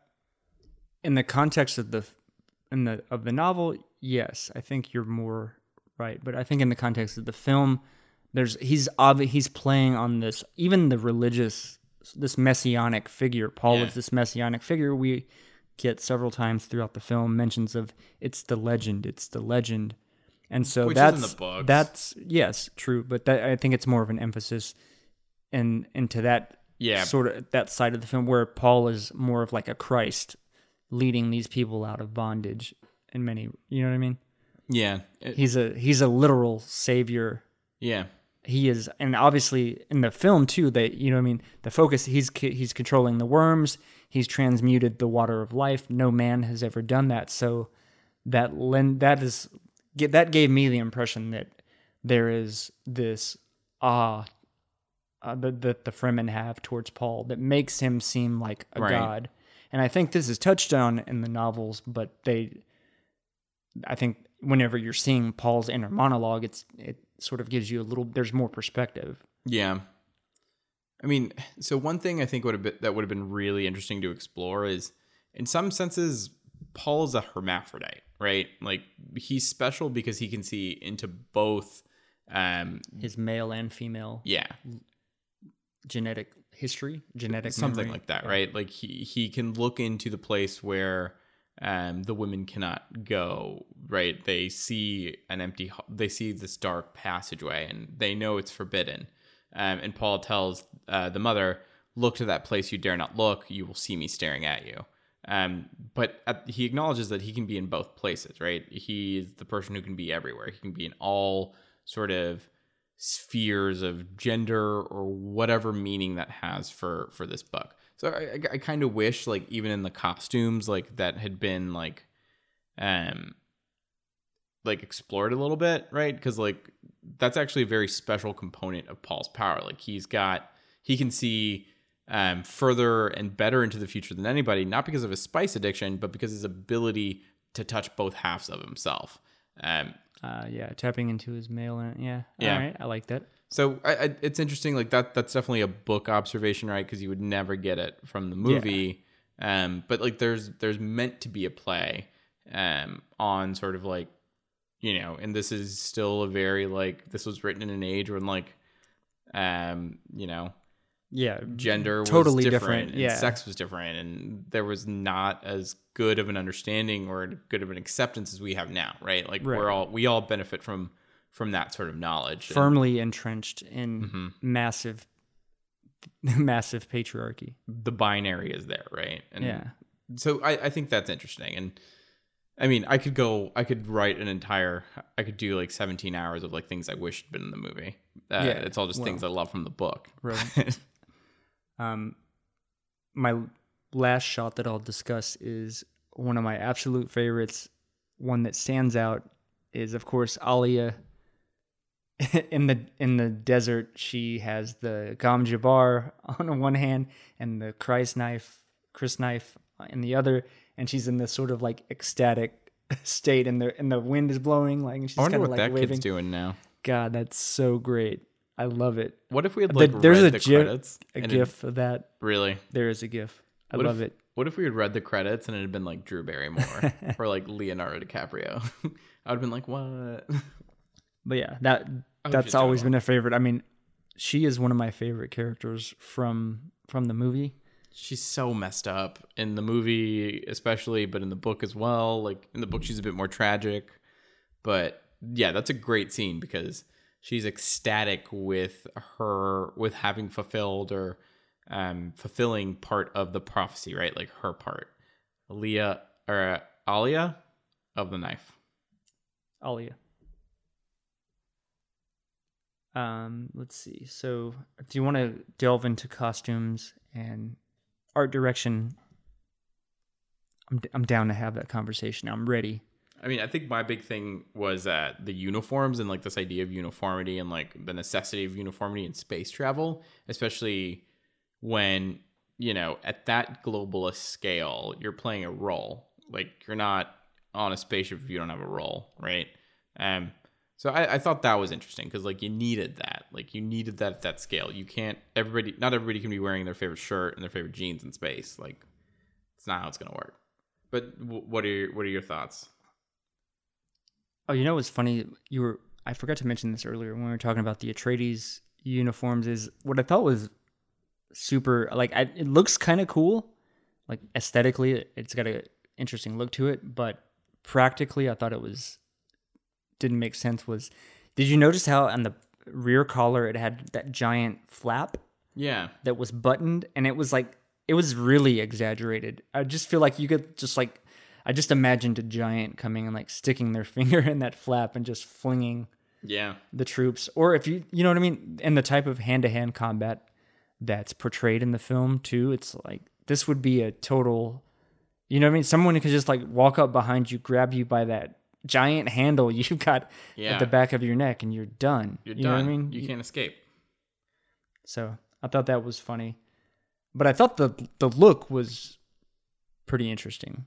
It added a little bit, somewhat of a flair to like this, like you're saying, sort of North African campaign, which is fine, but like, is that really? What yeah, we're kind of the like most 10, boring years? Yeah. kind of the most boring elements of it. I think the little guild guys, I think were one of the more fascinating characters, and just added to that otherworldliness that you talked about. They were weird in like the best way. Like, I didn't get their costumes, but I didn't get the reason they dressed that way, but I'm sure there is. And that's like the fun part to think about, right? Like, yeah, exactly. When you think about like why the costume designers chose to like do the radiation suit type thing, it's probably because there's radiation everywhere. So it's like, why, you know, maybe they their home world is so peaceful that they can sort of like go back into that sort of like dress and stuff. But, you know, the question is, why were they given, or why would they leave such a place? Like, certainly Dune has like a ton of like power, and maybe they didn't actually have a choice, but like, it's kind of odd also that they didn't all come over in still suits. Like, what's the point of dressing in your old garb? Like, it doesn't work anymore. Like, you all need still suits. That was really curious too, for the way that the Atreides troops, especially when they moved in. Mm-hmm. But you know, I guess even the Harkonnen troops and the Sardaukar were equipped in some type of protective, more like bio protective. Right, and they weren't there permanently, right? Like, well, some of them were, but even Patrick Stewart later on, like, he had a still suit and he was a smuggler, right? And his still suit was like a white or tan or something, right? Like, so he had to change a little bit. And I think he was a I don't know if he was a smuggler, but he was a maybe a guildsman. He was a spice collector, or that's what happens in the books. Well, I think that my understanding was that they were smuggling spice in some way. I believe it. Sort of like they're robbing. You know what I mean? There's some type of shady black market situation that Gurney got himself typical Gurney locked into. I know, old Gurney, man. Gurney bros. What are you gonna do? Old Gurn. But what I thought that actually brings to mind something super interesting that another little detail that I loved was, if you remember the scene where the Duke and Paul meet Dr. Kynes. Yeah. And they're about to go survey the spice mining operation. Paul and the Duke's still suits are fresh black, like they're black leather. They look fucking super, just fresh out of, like they just got that shit out of the box, they look like, out of the package. They look like Nicolas Cage's Superman. I don't know. I think the still suits look dope. They do. I want one. That would be the ultimate Halloween costume. That would be, for sure. Maybe. Aside from the guild, of course. Of course. But if you know, but so yeah, back to that scene. So Kynes, his still suit and all the still suits of his sort of crew were all sort of brown. They had brown, they were dusty, and they looked worn in. Like you could totally buy that they'd been weathered. Yeah. Yeah, exactly. Which I thought was great, fantastic attention to detail. However they achieved that effect on the fabric was super well done. A great little. I wonder if they just sandblasted it. Yeah, I mean, perhaps. Maybe there was some type of they did some type of adhesive as well, with sand or dust of some kind. You know, yeah, what I mean? You could probably do that. That was probably not too difficult. Couple ways. Yeah. But I thought that was very cool. The again, back to the guild. So they're wearing these really long tunicky leather-ish. Very drapey. Very drapey, very much like a Rick Owens. Yeah. Like that's the vibe that I completely got out of it, was sort of this Rick Owens, like Julius, like this dark gothic sort of look to it. on a lot of the costumes, to be honest. But I think the guilds were some favorite and some of my favorites, and I really enjoyed. So obviously, the dropped crotch is a big feature of the Rick Owens sort of vibe, and sort of the way that they waddled, I thought was really funny, and that kind of was. You could relate. A little bit. I could totally relate and to a little bit, because that's sort of the meme-ish element of it, is like that. Yeah, you have to waddle due to the crotch being so low. You're restricting your movement, Cooper. Right. I did also notice though that they're wearing their boots that they wore were super, like they had a really thick sole to them as well, like some really gothic style. Yeah. Sort of creepers sort of thing. Yeah, like I'm struggling, like more aggressive than Doc Martens. Right. But a similar, you know what I mean? With like a heavier Yeah.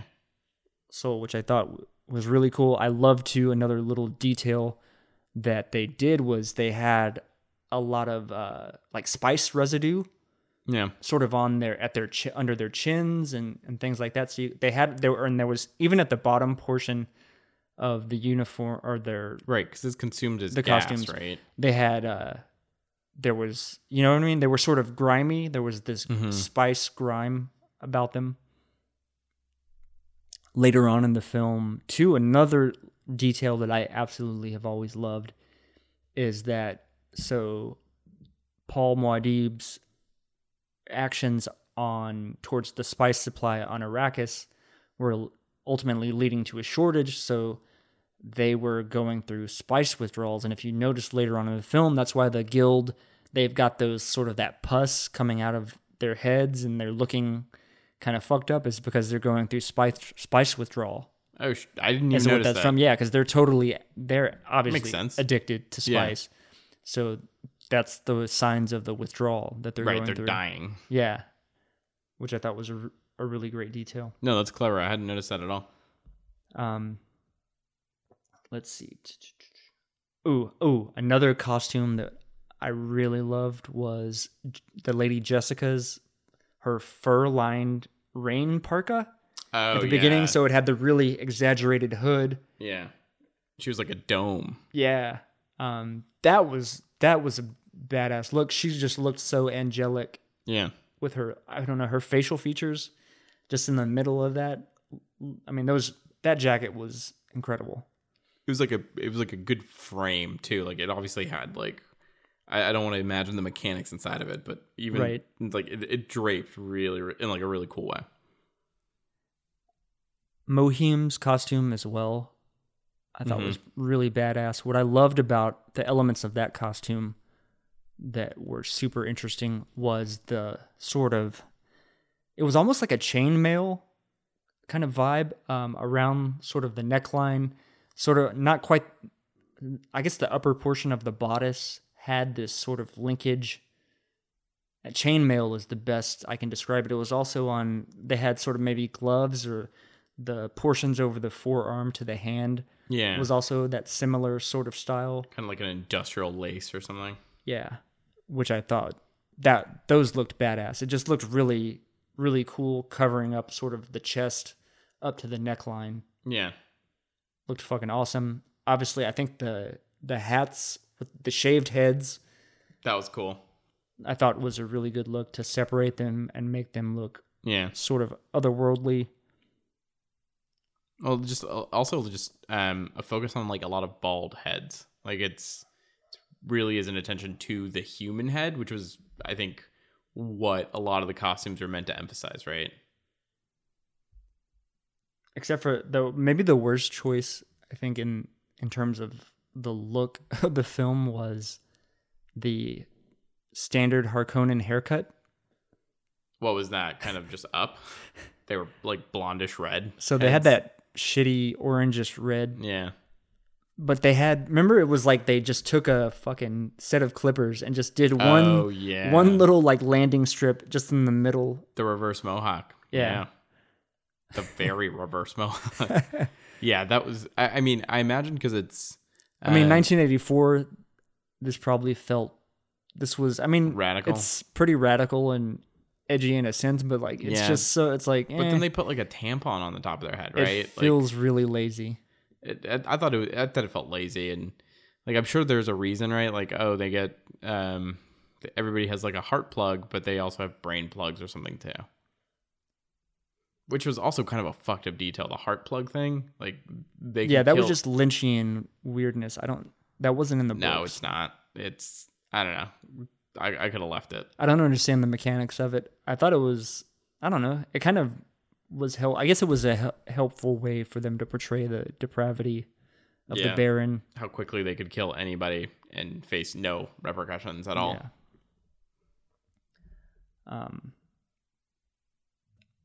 Another costuming thing that I thought was kind of I don't know, it wasn't so much a miss, but it was kind of funny. And another weird anachronism was, you remember when Paul was doing the training in the early portions of the film against the little, I don't even know, how do I describe? So the cylinder, basically, robotic cylinder that had all the attachments that would fire out at him. That sucked.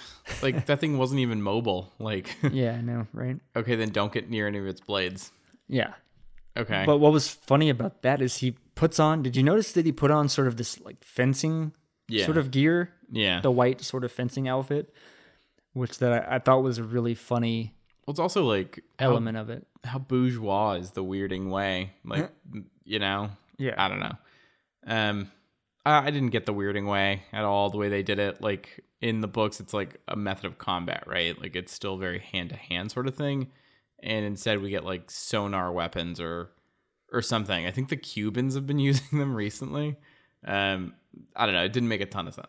Something that people argued for in defense of the change of the way that the Weirding Way was handled is that it would have been a lot harder to portray this style of fighting Kung Fu movies associated with the Weirding Way, but yeah, that was, and so that the sound was more, I don't know, but I don't, you know what I mean? Not my thing.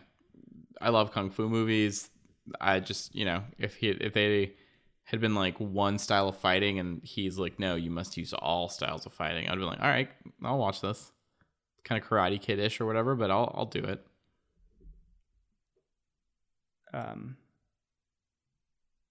Yeah, because I mean, it's the same sort of like Star Wars conceit where blasters and guns and atomics and stuff, that's gross. Nobody wants to do that. If we're gonna fight, it's gonna be fist to fist or sword to sword or whatever, or blade to blade. Blade to blade, baby.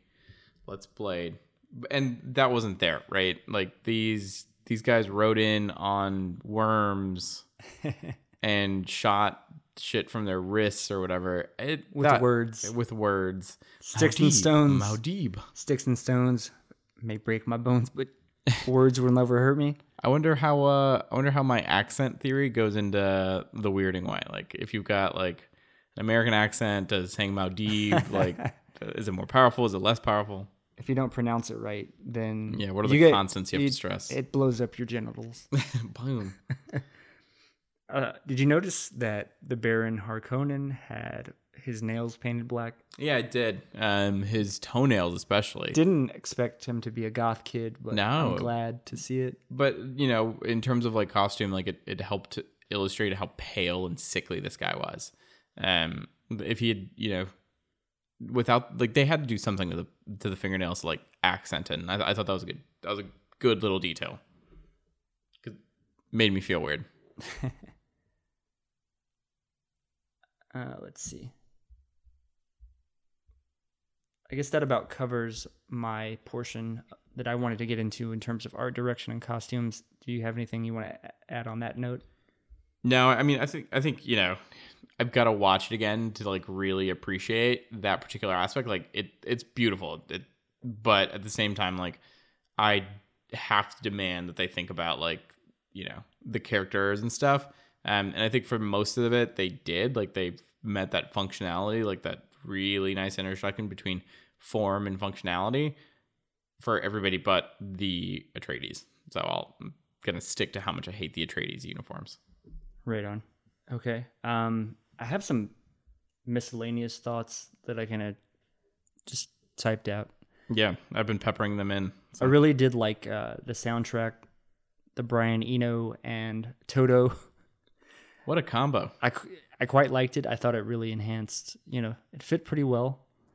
I liked some of the that triumphant sound during the battles. Yeah. That music, I don't know, I guess I didn't really pay attention to it. Like, I typically do pay attention to score and stuff, but for this one, I think I was so trying to follow the book and like remember the book as much as possible that it blended into the background. That's actually a good thing, right? Like, if it had been a little too obvious, I would have been like, what is this? So good job. Random moment too is when we have Gurney Halleck. So during the attack, whenever the Harkonnens are attacking the palace at Arrakeen, Gurney is there. He's got a gun in one hand and he's got the pug in the other. Oh, that's and he's great. he's yelling the battle cry, Duke Leto. I just thought that was great that he's fucking holding that pug. Like, what?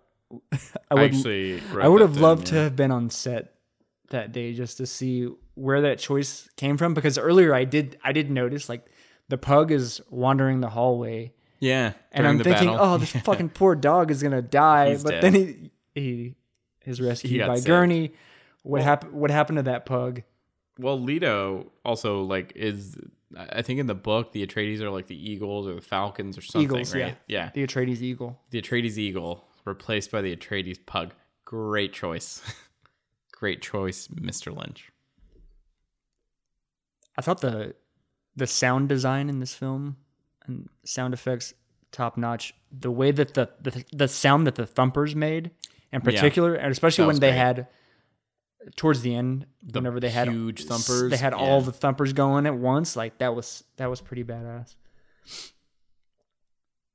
It was weird that the Baron's staff was all mutilated. Like some of them had their ears sewn shut and their eyes sewn shut.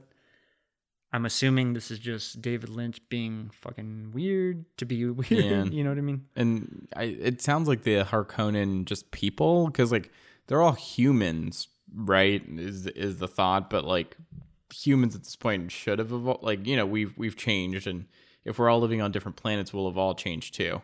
So maybe they're just more sickly and ganglier or something, but like, why would they still live on their planet if that was the case, right? Maybe they don't have a choice, but... We never see a Harkonnen woman either. Oh, that's a good point. Yeah. They don't have any. I'll get to something in a second, but... I mean, there are hardly any women in this film anyway, but... Yeah, that's true. There are no women in space. Oh, man, what was I going to say? Oh, it was the guild report early on in the film, where it's displaying the different planets. Like, yeah, that was cool. Secret report within the guild. 3 planets have come to our attention. Mm-hmm. It was Caladan, Giedi Prime, Kaitane, right? Arrakis. It's a film book. The way that displayed that was a super. That I think that even holds up to now. That looks very. It was very minimalist. The way that all the planets were displayed. The fonts. The font. Dude, I'm glad you caught that. I'm so glad you... Because I noticed that too. I was like, dude, this font is fucking on point. Very nice sans serif. Sans serif, man. It was very nice. That's so great. It was very like Apple-y. And, yes. I think we thought... Totally was. We thought the future was going to look like a terminal or something. And actually, no. Like, good design can be part of technology. Although they use a lot of technology, right? But they don't use computers. That was a pretty impressive that part. Although I will say the Kaitane look was a little off. Sure, it looked kind of low budget, but the rest of the other planets looked fucking dope. Right, and that's the one they zoom in on, right? Yeah, I agree with you. Like it didn't need the ring. Like the ring just didn't sell it to me because like underneath it looked like Earth. Yeah, right, exactly. I guess another weird detail that we'll try to wrap up soon, but I thought it was interesting. I was wondering what the deal was with whether the decision was to dub over Alia in terms of voice. They did it for a few characters. There's a Fremen too, towards the end that they dub over as well. I didn't get a lot of the dubbing decisions, which is kind of unfortunate because the rest of the sound was so nice all the time. But even like the voice, like that's not what I thought the voice would be. Like I thought the voice would be like I thought it sounded cool. Yeah, but it sounded fucking scary. It sounded like there was a you're meant to be compelled to do these things, not I don't know, not scared. I mean, the power of Christ compels you. The power of Christ compels. You know what I mean? Yeah, I've never been to an exorcism. I'm just you said compel. You said compel. Legally, so I'm just trying I'm giving you compel in a connotation that fits this voice. No, it's fair. It sounded very, very Exorcist. It did, honestly. And now that you mention it, which I didn't even make that connection until just now. I feel like and maybe a typical trope of this, and this is a trope, right? Like seduction or whatever. Like this is part of why Paul is so weird. He can use the voice. He's a hermaphrodite again.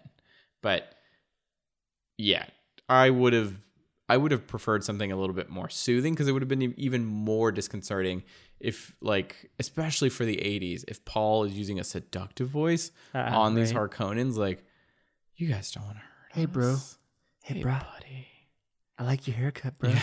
Why don't you untie me, bro? Would that be chill? Do you have a heart plug? Show me that heart plug. But back to Alia's voice. I was wondering what that choice was. Like, was it necessitated by this actress? So wait, you're talking about more than just using the voice, right? Like, no, I'm talking about literally they actually dubbed over all of her lines. And I'm thinking, at first I couldn't quite figure it out. I was thinking, well, ultimately I came to the conclusion with very little evidence to go on that they wanted to stay true to her being this small child, but yet having the experience, like, you know what I mean? She had the other memory. She had the same powers. The other memories. And they even mentioned that in the film, she has all the knowledge of a reverend mother, and yet she's a small child, right? She's an abomination. Exactly. So I think the dubbing of the voice was to give her so they wanted an adult voice, a more articulate adult voice to be speaking to portray that idea. Yeah. Which I kind of, you know what I mean? I get it. I don't hate it. Probably could have been pulled off better now, obviously. So, you know what I mean? Yeah. Well, it did give her a weird, I loved her. I loved her with the Baron. She was so fucking great. Wait for my brother, Baron. Yeah, I was pretty scared that was pretty spooky. I don't know. They played fast and loose with Paul's age too. Like Paul's like 12 or 14 in the books or something, and it takes like 6 plus 10 plus years for him to like get the Fremen to like a place where they're they can pull this off, and he's comfortable with the notion of his place in the jihad. It takes a long time. Like there's a really strong internal battle within Paul, right? He has a son in this time, and you don't get that in the movies, right? I don't know, he doesn't have I don't think in the book he has a son. And in the movie there's more at stake, right? Like in the first Dune book, he's got the son. And the son dies. Okay. The I don't know if it's the Sardaukar. Yeah, it's the Sardaukar actually find where all the women and children are, that the Fremen have left behind, right? They didn't bring most of them to battle. They're meant to preserve the lineage. And in that book, like Paul feels his son die. And in this one, there is no place for the son, right? There's no place for real emotional or the stakes that would bring.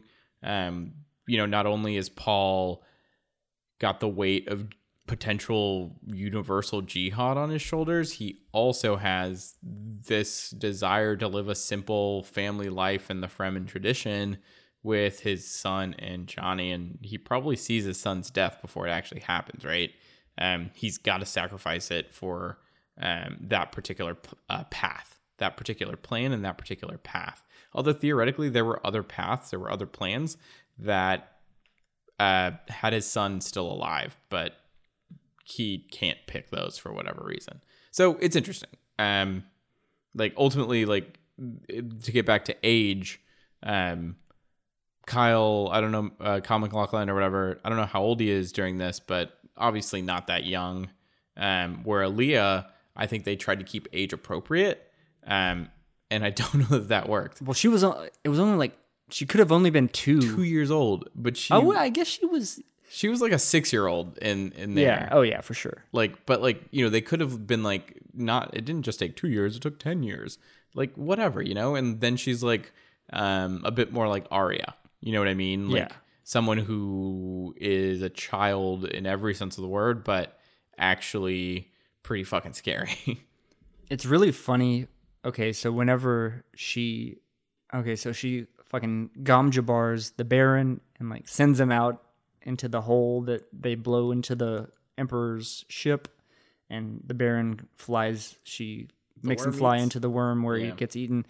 But it's funny because I'm guessing the explosion from whenever they blast that hole in the Emperor's ship, she falls down, and like whenever she gets up, she's wearing like that headdress sort of thing, and it's kind of crooked and like her hair is she's a ginger. It looks fucking hilarious. Something's really funny about that. I'm glad that they left that. They left that because they left that in. Like, there's no way like it was so anybody's great. clothes is staying cool after an explosion. Like that's right. That was one of my favorite little Alia moments. Saint Alia of the Knife. Right on. Well, so I guess we should wrap up soon. I don't Closing thoughts. Tell me your thoughts as far as like, what does this feel like in terms of the book in comparison, just in terms of your appreciation of it? Like, how was that impacted? I mean, you know, it's hard to be upset at the ambition. This is something that should never be tried as a movie. And they did. And, you know, I don't think they did a terrible job. But they didn't have the easiest source material to work with. Like, imagine turning a Game of Thrones into one single movie, or the history, or, you know, even the history of like, God, no, even turning Game of Thrones, the books, into a TV series is overwhelming. I don't even think that Dune is quite on that level. Probably not. Yeah, but it's not. You're right. Like, it would just, the format wasn't there. Yeah. I think a lot of the elements to make this properly right were, and I think given, you know, 10 years of production and $1 billion, this could be done really, really well. That being said, I obviously love the book. The book, you know, I appreciate it a little bit more after seeing this, because the one thing the book doesn't do very well is set up the entire universe outside of this Atreides Harkonnen conflict at first, and Fremen culture, right? Like, that's where the universe is built. Here we see sort of like the industrialness and the ugliness that has to be the future. Well, that doesn't have to be, but like is probably the future of space travel. So for that alone, it's worth it. Maybe don't read Dune beforehand, or maybe do. See, I think it would help to read the book. So I don't know if you could, a lot of people, and they even actually before the original theatrical release, there was like they handed you a printout that sort of had some description. Oh wow, no, that makes sense. Yeah. So they actually had Star Wars. Yeah, they don't like. When is a fucking movie handed you like, I've got fucking homework? I mean, Star Wars makes you read that whole scroll. Yeah, but still, like that's different. That's on screen. That's not. Oh, we're gonna have print to these out. This is print the ticket. Here, take this piece of paper so you can understand this film. Right. I think it would be a lot harder to follow the movie if you hadn't read the book, and that's what a lot of people that I've heard discuss it say. Yeah, I mean, obviously, that's not the experience that I had. But you know, when I'm like 4 years old, I was basically Alia's age. Yeah. When I saw this movie, so I mean, yeah, ultimately I agree with that. But if you want to watch some visuals and kind of hang out and maybe just look at a pretty thing, it's a very pretty film. And maybe that's all it has to be. What is your score for this film? What's in a 7 out of 10? Can you are you comfortable giving me that number? Out of 10? Yeah, 7 out of 10. I think you're a 7 out of 10. Me for the no, I wouldn't give. I would maybe give it just off the top of my head, I would probably go with like a 6. I'm probably closer to a 4. Like plot and stuff like that. Like I just weigh very, very heavily. Yeah, like right on. I'm probably closer to a 4. I'd watch it again though. Right on. Okay. Yeah, I'm at a 6, but again, my experience, you know what I mean? This is a film that gripped my imagination. Yeah.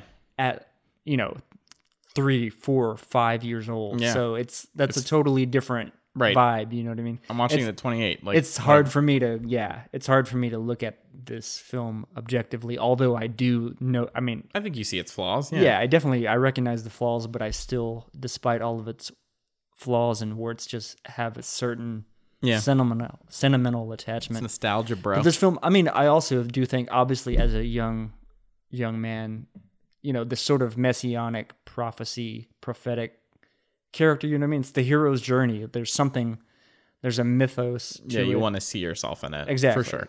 I want to, you know what I mean? It's easy to identify with this messianic type character that has this very sort of just moral mission to avenge his family that was killed by the bad guys. You know what I mean? And for a child's brain. Yeah, for sure. You know what I mean? Yeah. That's the appeal, I think, for me coming into it. But yeah. But we will end on that note, I guess, unless there's any final thoughts on your end. Read the book. Read all the books except for the Kevin Herbert, the son. God damn it, Brian Herbert, maybe. God damn it, Ryan or Brian. But yeah, thanks for doing this. Thanks for having me on. Sitting through this slog of a film, man. My pleasure. All right, we are signing off.